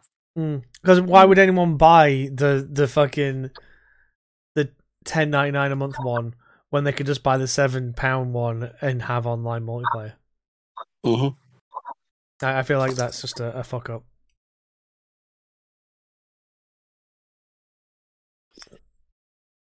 All right, who posted the next one? That would be me. So, in light of the Activision Blizzard merger, turns out that the old school Call of Duty games back of the 360 era are actually the servers are being fixed and being brought back online. Ooh. So we're talking World at War, Modern Warfare 2, Black Ops 2. Give me some of that Black Ops 2 or Modern Warfare 2. I wonder how the today's generation would deal with the old COD Modern Warfare 2 lobbies. We'd get banned. We would get banned off that lobby. We would get banned. They'd sit and cry. If I went into a COD Modern Warfare 2 lobby today against the fucking kids who joined today, I would be banned in 5 minutes for the lack of fucks I give in that lobby. I would be giving so much shit to everyone. I was never racist and I was never like homophobic or anything like that, but I was an absolute cunt to people. And yeah, I kind of was as well. It was great. Literally, one of my mates would literally just send cunt on a text message to a random person in that lobby and just hear them explode. So, can you imagine you do that to someone these days? They just report you and be like, oh my god, why did you call me that? I'm a proud man, don't call me that. And watch them melt like little snowflake they fucking are. I saw a very good meme the other day that said that the generation that grew up on South Park are very fucking fragile. Because fuck me, they are. They can't stand being called this, that, and the other, but they'll sit there and watch South Park all fucking day. I don't know. But yeah, that's cool. It's cool that they're coming back. I'm tempted to download Modern Warfare 2 for my Series X now and just play that. Although people are still reporting that the player count is still glitched. Like you can have like 200,000 to 300,000 players online. Oh, that's fine. But yeah, what is it? Black Ops 2 was the first and only Call of Duty game that I fully prestiged and started again. Because there was like a thing that when you hit top prestige, you could go back to prestige 1 again. So I was, I think, prestige 4 last time I went back on. And Modern Warfare 2, I think I was 5th or 6th prestige. Because it was just progression. It's like the more you did, the more like emblems and shit you did. But I just enjoyed having like top level of that prestige because you didn't lose anything weapon wise or attachments and stuff like that. So then I just have like this god killer fucking tier of class, and then just go into a search and destroy lobby and hear people whinge that I used the shotgun because they were all trying to do 360 no scopes for the COD montage. Oh my god, that'd be so much fun as well, going in just fucking trolling people, going, I'm here for my COD montage. I tried to do it in 2014, but I couldn't get it going, so I'm doing it now. If you guys don't mind if I just do some sick 360s on you, you know, and just be an absolute fuck to them. Very good. You say, yeah, all right, just come around the corner and just shotgun them. Yeah, no, fuck you. Do you know what I used to do? Do you know what I used to do, which really pissed them off? I'd shotgun them and then do a 360 afterwards. So I'd run up to him, blast him in the face, spin round, and then carry on what I was doing. So they'd just see the kill cam of me doing that, and they'd be like, why are you even using a shotgun? You shouldn't be using a shotgun. I'm like, mate, I'm using the gun that's in the game. Shut the fuck up. And they're like, well, fuck you. I was like, no, fuck you for being a whingy little prick. Just because you want to do 360s off a fucking ladder and think you're the fucking next big thing doesn't mean I'm going to give a shit, and I am going to shotgun you in the face every fucking time you come at me. And you just hear him go, oh, fuck you, and they like racially slur me and shit like that. And it's like, cool, lowest common denominator, get the fuck out of my lobby. That's where K-Dog gets it from. We have literally told people to get the fuck out of our lobby before, and that's where he says it. I remember a hardcore team deathmatch I did. Was it a search and destroy? I can't remember now. So I'd run around with the belt gun, the M247? The 249 or the 249. PKM? PKP? The big one, the big it's got like a massive magazine. LMG. Yeah, one of the LMGs. Like it'd be the two. I was going around that using that with a just blasting everyone. I eventually got killed, and it's like, oh, dude, change your fucking weapon. I was like, no, because I'm excellent at this weapon. Yeah, people don't like him. It's like, all you ever do is just fucking spray and pray. I said, no, mate, I'm actually ADSing, and you're just being a dick. I used to go around with a suppressed FAMAS as well, because that was like 2 bursts and you were dead. Like I said, search and destroy, people whinged at me something chronic.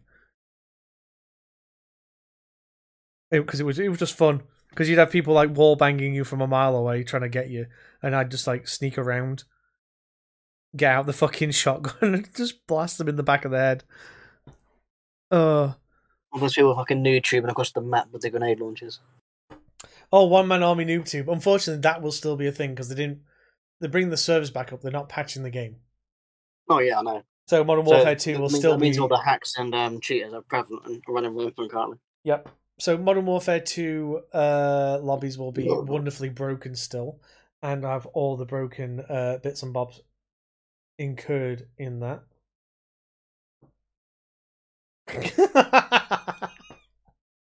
Sorry, my mum just sent me a picture of this thing she's got to wear at the moment.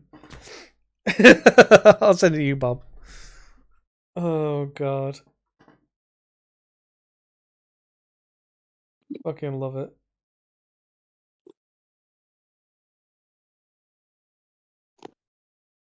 So, for people that don't know, my mum's had like cancer treatment on her face, and some of the things that she needs to do to repair her jaw muscles and stuff is stuff like this. Oh, bless her. I think that's fucking funny though. But I said to Prez, "Says you want to fucking do it as well on the weekend when you stop." Yeah. Gotta be nice to Nana. Nice. Oh my god, though. But yeah, Call of Duty. That and Halo 3. We weren't so toxic on Halo 3 because people are actually intelligent on that game. So you actually had a fun retort, and like it wasn't just like, I fucked your mum. It'd be like, so are you planning on playing the game today? It's like, nah, I'm just taking the time off, you know. And then we'd absolutely destroy somebody who talked shit and be like, so where were you that game? And either they'd have a witty retort or they'd just back out. I know if you did that in Call of Duty, you'd absolutely decimate a team who just talked shit the entire time you were in the lobby. And then you'd absolutely demolish them and they'd all just quietly leave and never say anything to you. And you'd just be like, oh, so were you going to destroy us that game? Because I don't think you did. And you probably get one of them going like, well, fuck you, and back up. And then the rest of them would just silently leave. Yeah, 69420 Pussy Slayer left the lobby. Yeah. Hard scopes 360 left. And you're like, ah. And then we'd just be killing ourselves laughing because it's like, we weren't good players, but those people who were so sure they were better than us, and then we just wrecked the fucking floor with them. They hated it. They absolutely hated it. I forget which Call of Duty it was, but I may have only been like very low prestige at the time. This bloody other guy was probably like prestige, 15, 16. That sounds like your later Call of Duty is like Black Ops 2 onwards, maybe. He seemed to have a vendetta on me, and every time he came to me, I just kept gunning him down. So in the lobby, he's like, "Hey, He's like, hey, are you cheating? I was like, no, why? It's because I'm prestige 15. I said, that made me shit, mate. That means how much time you put into the game. Doesn't mean you're fucking good. I bet the rest of the lobby are like, whoa, get fucked. It's true though, but prestige though is just how much time you've dedicated to the game. There were people that used to boost their prestige as well. They would sit there killing each other in free-for-all so they could boost their score to get prestige. Or nukes. It was stupid. But it just made it so much more fun to kill them, because then you get angry messages from them. I know we once, in Halo 3, we once caused so much shit in a game of Griffball that one of the guys on our team was getting invites to party from the opposition team that we played against for upwards of half an hour. One guy just kept spamming invites at him. Because what had happened was, we were playing think it's like Griffball's 4-man, but you could join with, I think, up to 8 people, so you could have 4 on each side. Mm-hmm. And we joined 5-man. So one of us always ended up on the other team. And the fact that he so blatantly killed everyone and kept betraying them, they got so pissed off. The one guy that really got like bent out of shape just wouldn't leave him alone for upwards of half an hour, to the point where the notifications were lagging on his Xbox from it. Whereas when I did it as 5-man Griffball, I got everybody else on the team betraying each other, and I just stood there. Because they didn't know who it happened, because we all ran at this like the beginning to get the ball, and I just grabbed Hammered in the middle. So everyone died, including me, because I got hit by by my mates at the same time. And then literally, I'm laughing my ass off in the party to them, saying, "Look, I don't know what's going on, but they're just killing each other now, and all I did was do that thing." Because they didn't trust who was the one that did it, so they just kept killing each other instead. So then I tried to play the game and just that was it. I was killing myself laughing. It was hilarious. Oh, but yeah, good old days. I think if I can safely Twitch stream it, I'll try doing some Modern Warfare 2. I might have to mute the lobby. That might be the best, actually, to be fair. I literally might have to I'll hear it, and you'll hear me talking, but you won't hear the lobby, because I'll have to have it the game sounds muted till I get into the game, because I imagine it's going to be the worst. It's going to be a clusterfuck of M-bombs, C-bombs, F-bombs, and whatnot. Yes. But hey, we went on a bit of a tangent, but that was the nostalgia bone being tickled there. Yeah. So we're nearing the end of both the podcast and this FTC fucking bullshit. Thank fuck. So we spoke at great detail last podcast about the FTC. By the way, guys, if you are done and you don't want to listen to this, thank you. We'll see you next time. Yeah. I'm trying to think how far we got with the FTC 2 weeks ago, because I think they were waiting for the decision and any appeal that might come ahead. Oh yeah, there was I can't actually fucking remember that. But yeah, they filed for the preliminary injunction. That failed. Then they took it to the Ninth Circuit Court, and they denied that as well. Apparently they've still got one more appeal in them they can do. But they left it late as well. The final appeal will go to the Supreme Court, I believe. The top court, but even then, they'll go by what the other two courts have said. Well, not just that, they go by the current the information they use in the first court anyway. Yeah. And that just gets shot down again. Well, what made me chuckle about it is it made the people who we follow that keep us up to date on this made a point of saying how late they put this appeal in. They put it in the last minute trying to stall. To delay it, yeah. And even the judge was who looked at it in the circuit judge court was what the fuck are you doing? No. You've had 2 months to do this. Yeah, it's you've appealed for this at the last minute. Why? And it's you've not been able to come up with anything concrete. We've reviewed the judge's decision. We stand by the judge's decision. Get the fuck out of our courtroom, basically. So Justice Kagan rejected a long-shot emergency request that was filed by gamers to try and block the Microsoft Activision vote as well. So that got shot down. What? Yeah, but the gamers are what console do you play, young sir? Saudi. There you go. Now, if Microsoft players were actively trying to cancel this, then maybe it would have some more traction. But guess what? No one on Xbox gave a flying fuck. They knew this was a waste of time on many fronts, so they just carried on as normal. Yeah, the FTC head, Lena Khan, she got absolutely destroyed in the court. To the point where she had asked for a 34% increase in budget funding for the FTC. They've gone, nah, you're getting 25% less. Your actions have consequences. Because this is the FTC's with Microsoft Activision is the fourth biggest merger they've taken to court for trial, and it's the 4th case she's lost. So she's on track record for 0 for 4. Is her middle name Karen or something? Lena Khan. Close enough. Yeah, Lena Karen. Yeah. Because didn't she then fucking blame her staff? Yeah, she tried to blame our staff for the fact that they lost. I was like, wow, hang on, you're the top brass of the FTC. Staff are under your orders. You approved this go-ahead. Yeah, so you are responsible in any and all consequences and actions of said staff. Essentially like a manager, essentially, isn't it? Yeah. It's like if you aren't actively saying, hey guys, no, I don't think you should do that. And then it's like, I mean, if I was at the pub not working, I went out for a night out with a friend, and I was an absolute dick to the customers. My manager would be having fucking words because I was like, although I'm not actually working at the time, I still got to fucking uphold an image. So that just reminded me, this woman got kicked out of the pub on the weekend. She went for a piss in the gents, and her table got kicked out for football chanting when they were outside.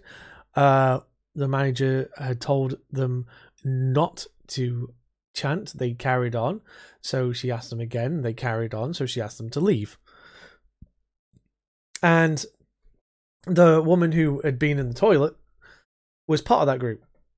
So when she come to the bar, I'm like, nah, sorry, don't you cut off. It's like, what do you mean? It's like, you've been asked to leave by management. But why? Well, the management have told me you've got to leave. But why? Because that's what I've been told to do by management. But why? Because that's what she said I have to do. I'm following orders. She goes, well, I work as a manager in... So, well, you should know then. Mm-hmm. And she getting on at me. I love that excuse. Oh, I've done this. I'm a manager. This oh, then yeah, you know what to fucking expect from customers. Well, exactly. It's like, oh, I'm a manager, then you should know. And she goes, well, your manager's a bitch. And I went, well, you're definitely not getting any drinks now. Then she started to go at her as well outside and tried to belittle her, and I'm like, what the fuck's wrong with you?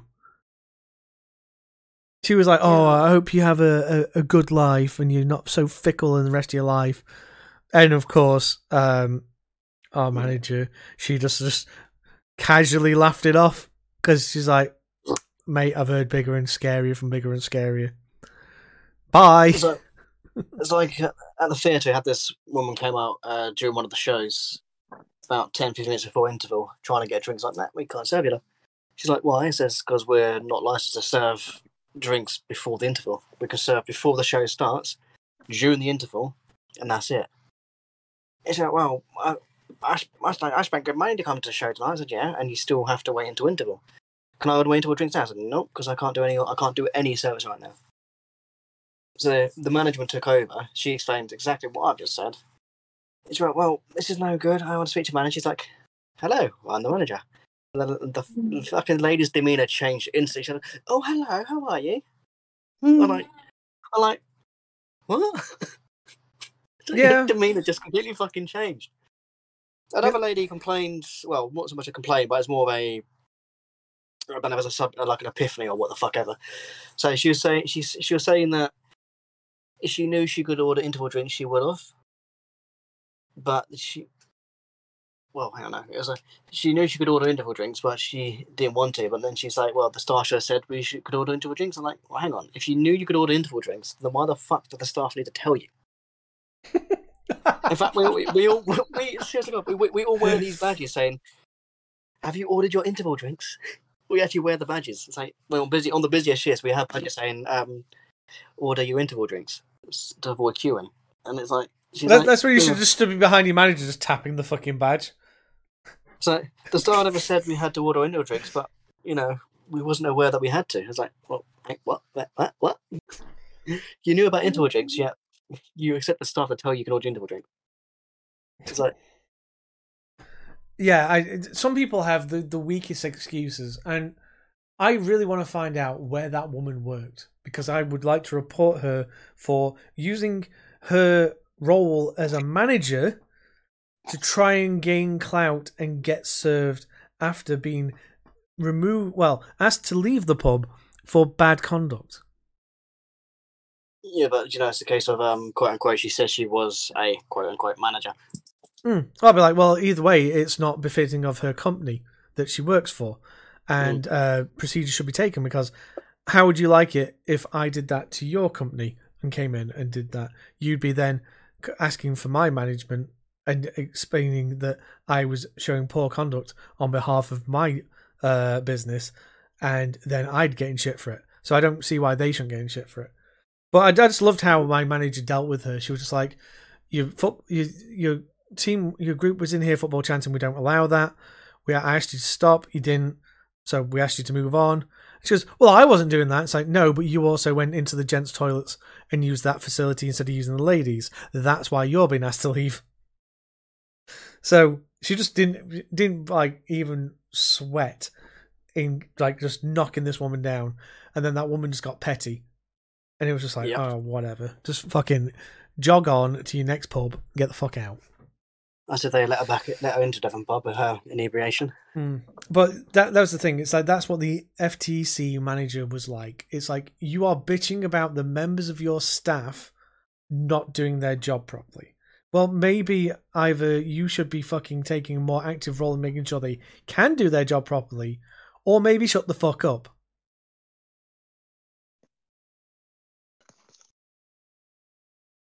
But I don't think she'll be there much longer. I think she'll get fucking adiosed. And then next year the funding will go back up. Well, we'll see what happens, won't we? She'll be forced to move. She'll be forced to retire or step down. Yeah. So on to the final one. CAT and CMA. So it's still under scrutiny in the UK, this merger. However, it seems there is some sort of headway making off with the CMA and the Active List merger, to the point where they've agreed to extend the proceedings until I think it's the end of August, but they're hoping to get an agreement before then. And the CAT seem to be happy enough with it. I mean, I posted that post. That doc, yeah. I was trying to read it earlier and I just kept getting distracted, and I just going, fuck it, Dolph. Please. But from the sounds of it, they were like saying, hey, you had to really prove these things, and it doesn't look like you have properly. Although apparently since the FTC block failed, the CMA have been talking about trying to come to a resolution where the deal could go through. So, even if it means putting the cloud service onto a third party, which is still rumored to be EE currently. Yeah, but it still then raises the point that they just saw their equivalent get the shit kicked out of them in court, and they're worried that their flimsy defense that they gave is not going to hold up, so they're now trying to... two American companies merging in America got destroyed an American court case hearing. So, yeah. Yeah. I don't think that if it went to we're sticking to our guns, you aren't doing this, it would work. They would get similarly slapped down because they have weight of 40 countries saying that this is not an issue, and then the FTC getting told, no, this is not an issue, you can't block this. So it's all very against the CMA and very anti-consumer of them to carry on this way. The way they can save face now is concede quite a few things with a few of their caveats in that Microsoft can go, yes, we agree to this because it works. If they don't, it's going to be a big farce. They're going to get slapped down like they did, like the FTC did, and then massive restructure. People are going to lose jobs. Funding is going to be cut. But at this point, it's like they just need to fucking calm it down. Did we talk about the? No, I didn't, do we? I remember you said you I'm just quickly looking through the podcast topics, and I did find a excerpt of an email between Phil and Jim Ryan. So apparently the deal that was originally given to Sony was all existing Activision console titles on Sony, including all future Call of Duty franchises, or any other current Activision franchise on Sony through to December 31st, 2027. But from what I'm finding online, I haven't found anything concrete yet, but apparently the deal Sony have now signed is just for 10 years of COD only. So when that becomes fact, we will report on that better. Yeah, it's current rumor, it's just speculation, but it seems it's just because I only was basically kicking a stink up about COD. That was what the deal was about, just a 10-year COD deal. But originally, they was going to get from when the merger goes through, so 4 years more of Activision Blizzard games and COD until 2027. But the reason why I think they only gave it to 2027 is because they know, obviously, because both companies are working on the next gen console, which consoles do tend to last 6, maybe 7 years. Yeah, and they have to renegotiate the terms and stuff by then. Well, I mean like just new consoles in general. We've got the Series X now. What's the next console after the Series X? X2. About 6 years from now. Yeah, X2 The Revenge. Yeah, Electric Boogaloo. But so when did Series X drop? 21 was it? 20. It was during lockdown. 2021, late 2020, 2021. Yeah, so a console's life is tend to be 7 years. So literally, what that would have been is on PS5, all Activision's current games, past, present, and future, on until what would never be the end of a console's lifespan. Yeah. And then they've got to kind of renegotiate the terms for the new consoles. So this, I just realised as well, this is very much... Have you ever watched any of the Red vs. Blue series? Not recently, but yes. So Red vs. Blue recreation, the Recollection Collection, it's called, which is like recreation. I'm going to get the blue DVD out so I can look at it. Reconstruction, recreation, and revelation. So during that, there are like spoken like messages between the two heads of the departments that have issues with each other. And I feel like when you read the one last podcast, it was very much like in the style of Chairman Hargrove from Red vs. Blue. It's like, dear, what was his name? Dear Phil, I'm writing to you to extend our thing, and like it was just hilarious. So that's what it got in my head.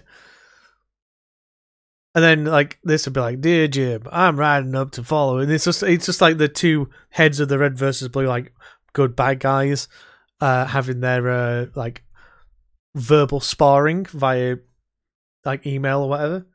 And this is what it felt like, and it just made me chuckle because I got that in my head then. Because this if it's true that they've just signed for Call of Duty, they have essentially fucked themselves. But then they'll turn around and go, well, we didn't want that. And then so Microsoft just go, here you go, here's the documents, this is what you signed. You never agreed to Activision titles, you agreed to Call of Duty. Maybe next time you read the paperwork better, boys. Stop trying to gaslight your customers. But yeah, that's it now, isn't it? Hopefully that's it for now. Right, let's wrap this bad boy up. Yes. So if you want to send me a message, you can reach me on Twitter at Dolphin Rapture. I'll entertain most questions on the political, religious, or racist. Don't be a dick about it. Star, you can reach me also on Twitter at Stardust2118. Same kind of questions apply. Don't be a dick. If you want to send Bob a message, you can reach them on Twitter as well at Rachie_Coop. Same kind of questions. Don't be an arsehole about it. And of course, host LozG1985. It can also be found on Twitter as well, or wherever you may find the LozG1985 handle. Pornhub, a few other ones out there, I think. We're still waiting on that one. Yeah. Also, if you want to send a message to the Spice and Pajamas podcast Twitter handle, you can do so at SIP Podcast Crew, big S, small I, big P, lowercase podcast crew, if you have any other questions you want to give to the other Spartans. But yeah. Yeah. Yeah, that seems to Awkward be it. pause. No, that's all right. So yeah, hopefully we're at the end of this bullshit to do with the Microsoft Activision Blizzard deal. Well, at the very latest, it'll be till the end of August. But hopefully, we'll get a Well, we're mid-July now, so the next time we do podcast is beginning of August, round about then. So what's this? it's like two more podcasts maybe, and then it's done. I'm going to check the calendar on my computer. So the next one will be the 2nd of August. Ooh, just before a very important day. So actually we've got 3. So we've got the 2nd, the 23rd, no, 2nd, 16th, and 30th of August will be the next 3 podcasts in the month. So 3 more podcasts, and then that should be it. We shouldn't be having to talk about this anymore.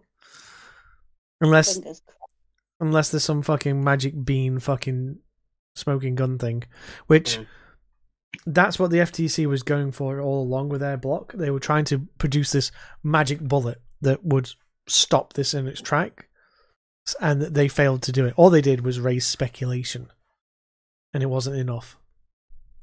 So anyway, thank you very much. And if you got this far into the podcast, I'm sorry, but thank you for being here. Yeah, well done. Have yourself a cookie or a biscuit or a piece of cake or a treat of your choice.